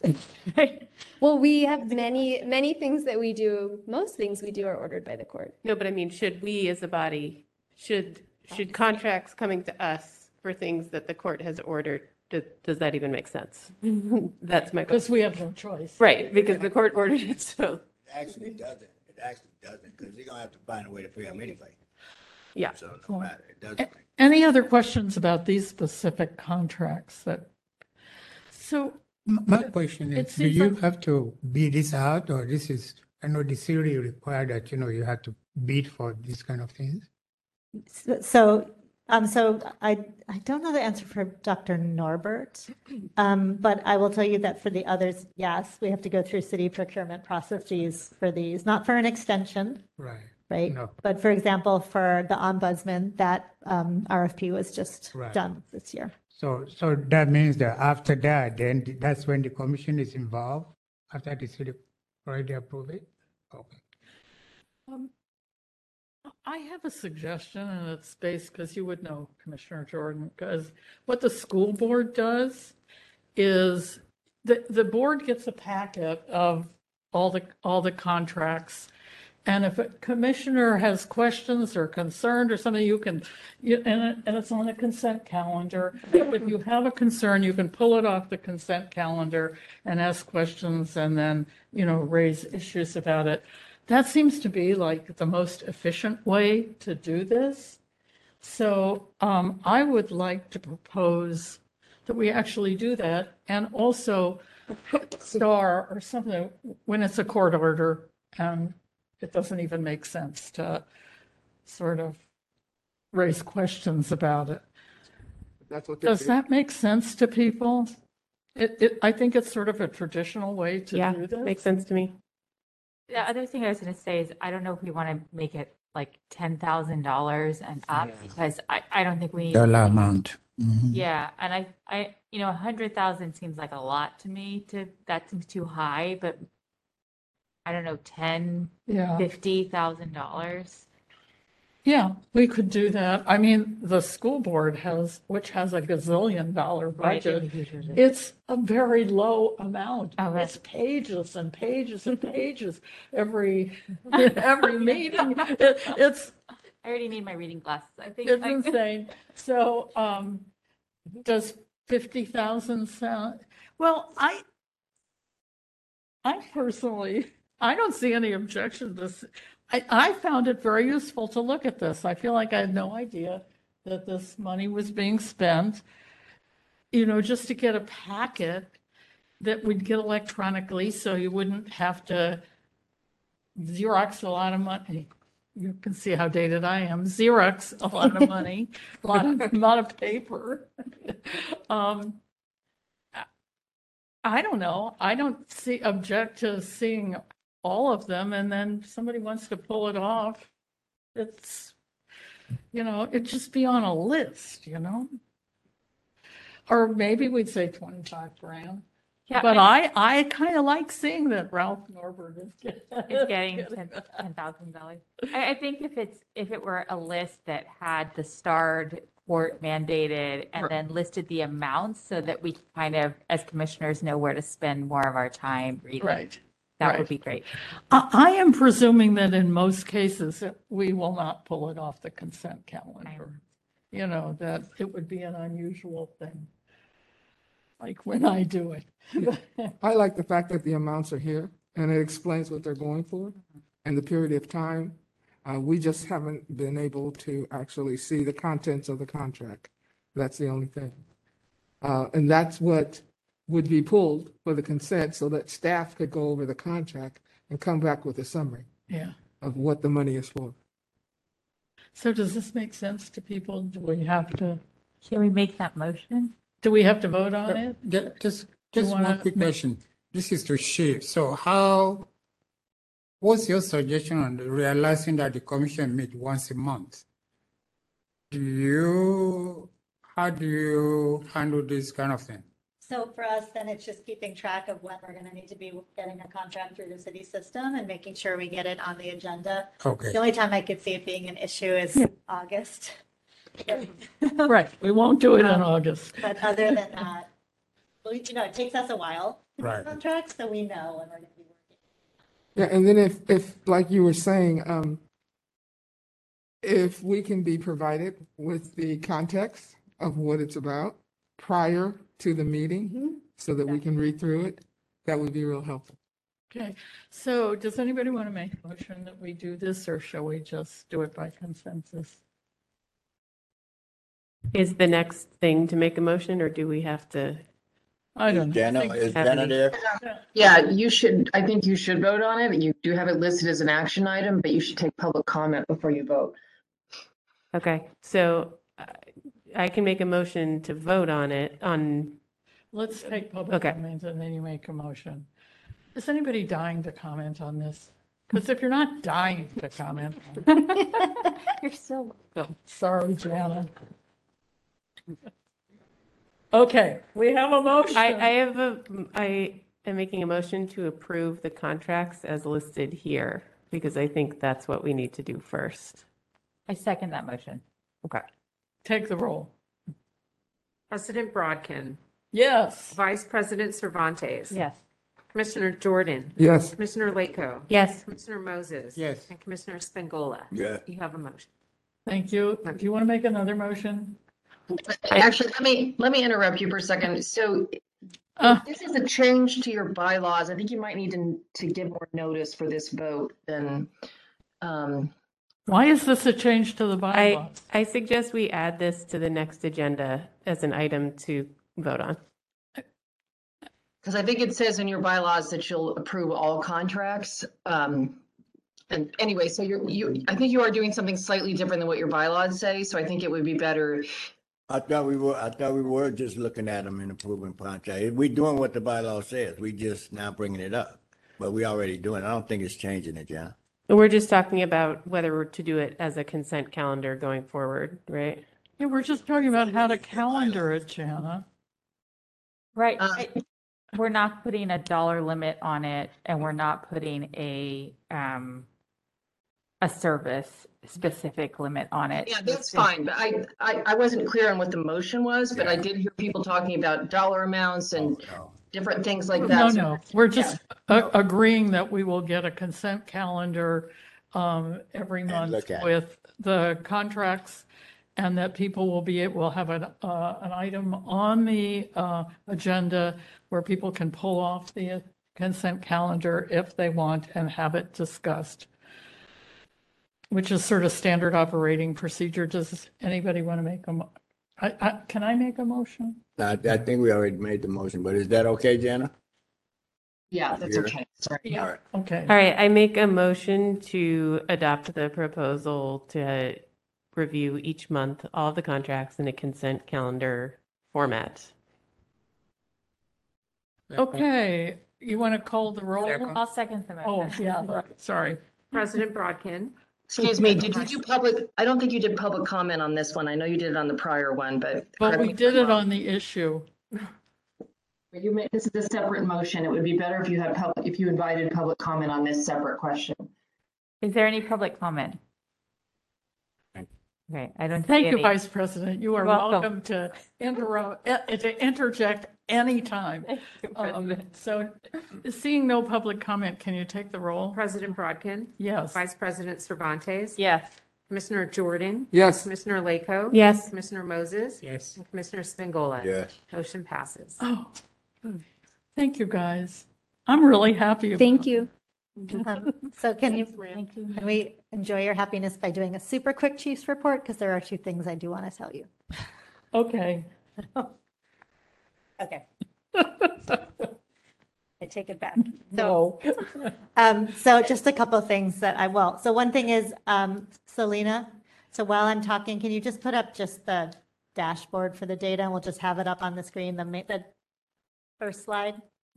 Yeah, just so you can see our main data slide while I'm talking, and just so that we've covered that, especially because she's here. Yeah. Just so we can see our ADP and, yeah, he's pulling up. Oh, we didn't Yeah, so do the program. what slide is the most salient? This has our executive summary, slide 3. That's right there. Right there. Yeah. Okay. Do you want me to talk about it? at all? Yeah, 1 minute. So while you're figuring out what you want to say about it, I just wanted to give one workforce update. So I won't go through our hires and things like that this month. But I do want to make sure folks know that Bobby Upal, who has been our juvenile hall director, is stepping back to his role in the probation division. And along with that, want to make sure folks know that the job announcement for that position is open and available in the city, and we're just encouraging people to put it out to their networks. We changed the title to be Director of Juvenile Facilities because it has both the secure piece and the juvenile hall piece now. And there's obviously explanatory language on the job announcement about why this is an incredibly unique opportunity in this moment. But just all hands on deck for really getting good outreach out there. Locally, across the country, everywhere where you know someone who may be a really great partner for all of us in, as we were just discussing, is this incredibly important work. So I would be remiss if I didn't make sure that I brought that up tonight. And then I'll hand it to Selena to just go over the executive summaries. I want to make sure that we just hit those high points. And then I promise that's all we will do. Okay, and I will also only hit a couple points on the executive summary. So talking about referrals, admissions, and caseload. So in May, there were 43 referrals, which is an increase from May of 2021, where we were still at really historic lows, but it's lower than recent months. There were also only 10 admissions in May of 2021, which is the lowest number of admissions that we've seen in a month since October. And there were 291 young people on active caseload. And if I can just spend 1 second talking about ADP, which is on slide 6. Stephen, can you take it to slide 6, please?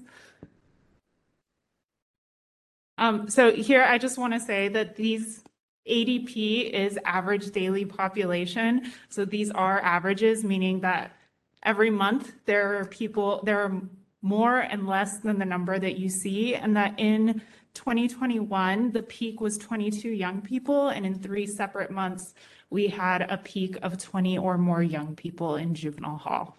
That's all I will say. Thank you all for your time. Thank you. Thank you. And I want to say that I think having the I think we can massage the executive summary, but thank you for doing that and for sort of trying to figure out how to make this something we can grasp quickly, the important data. I have some other ideas about it, but that's great. We're done. Okay, program committee, Commissioner Lako. Yeah, Do okay. you want to report? I'm going to keep it quick as well. I think we had a really good program committee meeting. We had a lot of participation from a lot of different people, and that's how I'm hoping this will go as we go forward, that community members and people, particularly from the CBO community, will come and lend their expertise to that conversation. Because I think that's how we're going to surface a lot of the issues and the things that are going to come back to the commission. So I encourage people to keep participating. We talked about a lot of the things that were brought up at the past previous commission meeting, and I'm just going to talk about two things in particular that I think need to come back here for us to figure out if we want to make recommendations about.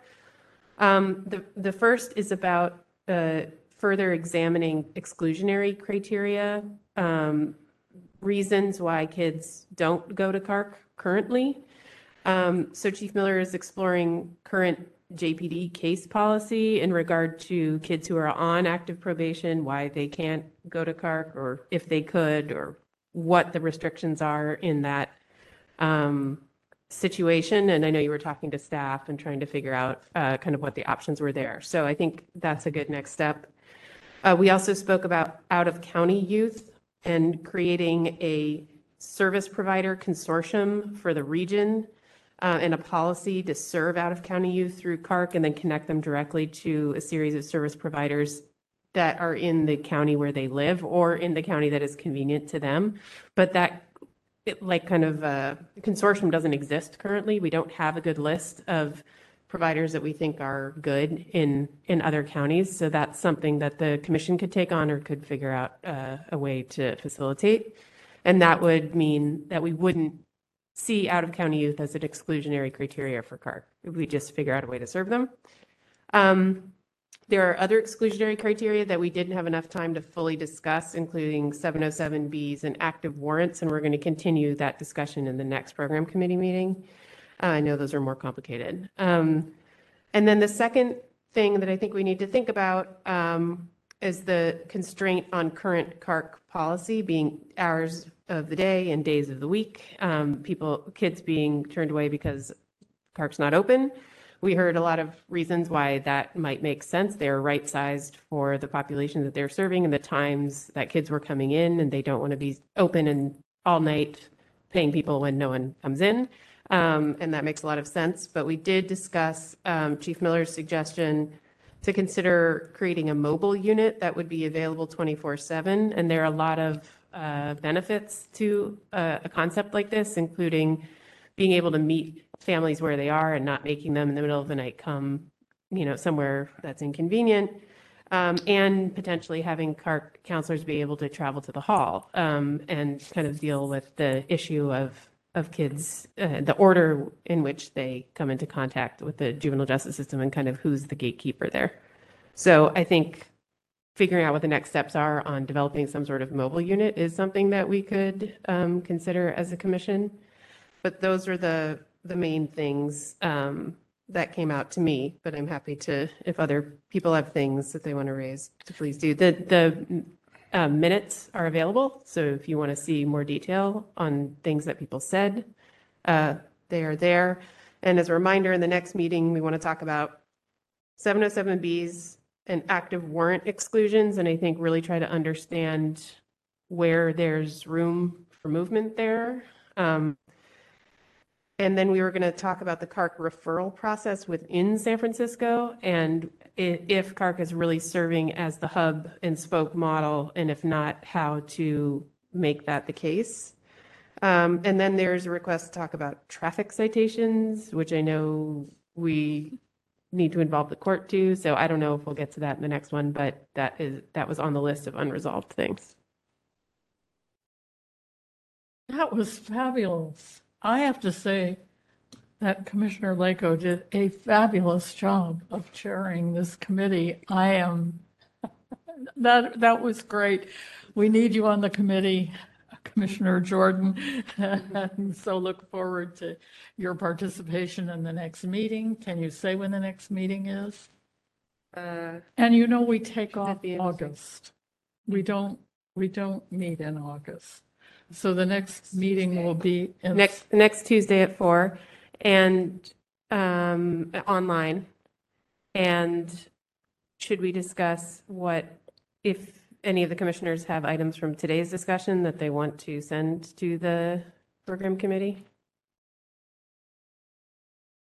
I think you'll have your hands full Yeah. with following up on the conversations you've already started. Okay, so maybe we'll finish that and then pick up the juvenile hall Yeah. stuff later on. I mean, the one thing that seems relevant is the chief's proposal for the co-leadership model for the pilot.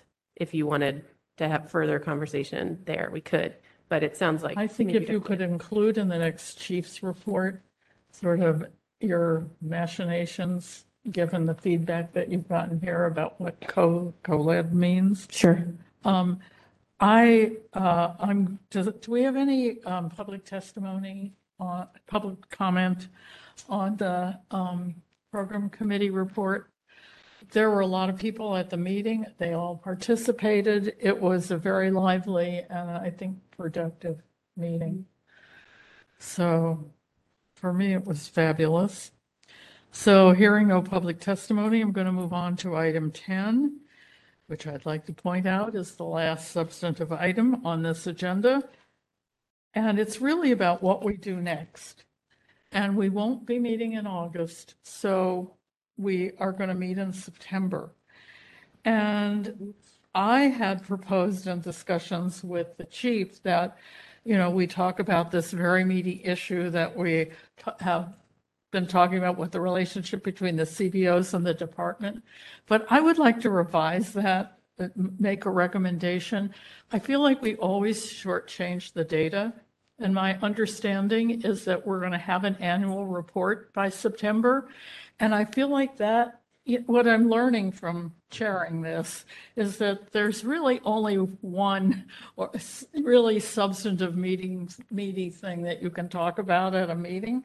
So I would propose that we actually look at that. It's a summary of everything that's happened in the year, and it's a chance to raise the kind of issues that are obvious from the data. And if everybody sort of committed to reviewing it ahead of time, then the commission's been really good about saying, hey, I want to look at page such and such because this piece of data is scary to me, or this one deserves a gold star. So I think it's worth a whole meeting to sort of look at our annual report and use it as an opportunity to educate ourselves and raise issues and get caught up. And then use the October meeting to talk about the issue that was really core part of our recommendations about the relationship between JPD and the community agencies. And if that makes sense to people, then I think at the September meeting, we can talk about November and December. I'm making this easy, guys. That makes sense to me. Sounds like a plan. Yeah. Yeah. Okay, now you can always contact me and Pauline if you have other things that you want to make sure get talked about. Yeah, this is an action item. Do we have to take public comment? Say that again? It says it's an action item, the future agenda. Oh, well, yeah, so I don't think we have to do a motion to sort of approve Okay. a sort of calendar of how we're going to deal with the next couple of meetings. We haven't done that in the past. But if anybody wants to make any comments, who's either a public comment on issues that you want to make sure, oh my God, I'm looking at Molly. And here's what's going to happen when we get to the annual report. We will talk about the AB12 kids and what the annual report does and doesn't tell us about these kids. Yeah. So, yeah. Okay, any public, seeing no public comment, I'm going to move on to the last item. Does the adjourn, what time is it? 8:45, I am going to declare the meeting.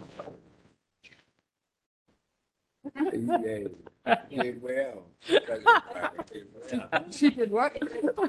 Oh my God, I ate all You your declared the food. meeting? So put the garbage in here, because I don't want you going to tell nobody. Well, last time I sat next to you, all the. See, I gotta- know that's right. I'm happy. I ate all your food. No, I'm glad we got in the habit of bringing snacks. Wait, hold on a minute. It's a lot. Oh, Chief, can I ask, is there, CCYF can I meeting. ask you, But I don't. How you doing? I said. Fine, when I was here, when I came to visit her, that one time. And then I saw you again, I was. Do the stuff. No, you're not. No, you're not. You always bring the noise, though. I like it. Can't As do. long as you don't bring it on me, we're good. I didn't know whether, I didn't know whether you were. No, but I'm glad you brought up what you brought up Subcommittee about the body of 66 this kids. To take on that, we kind of give it a haul further. I work real close.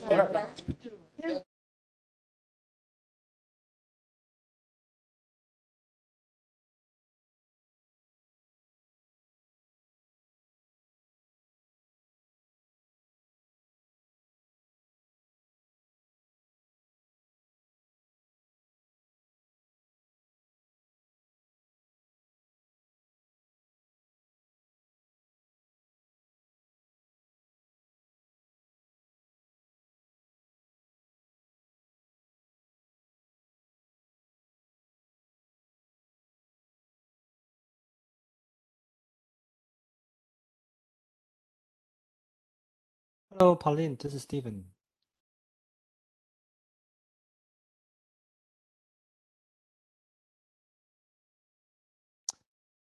Hello.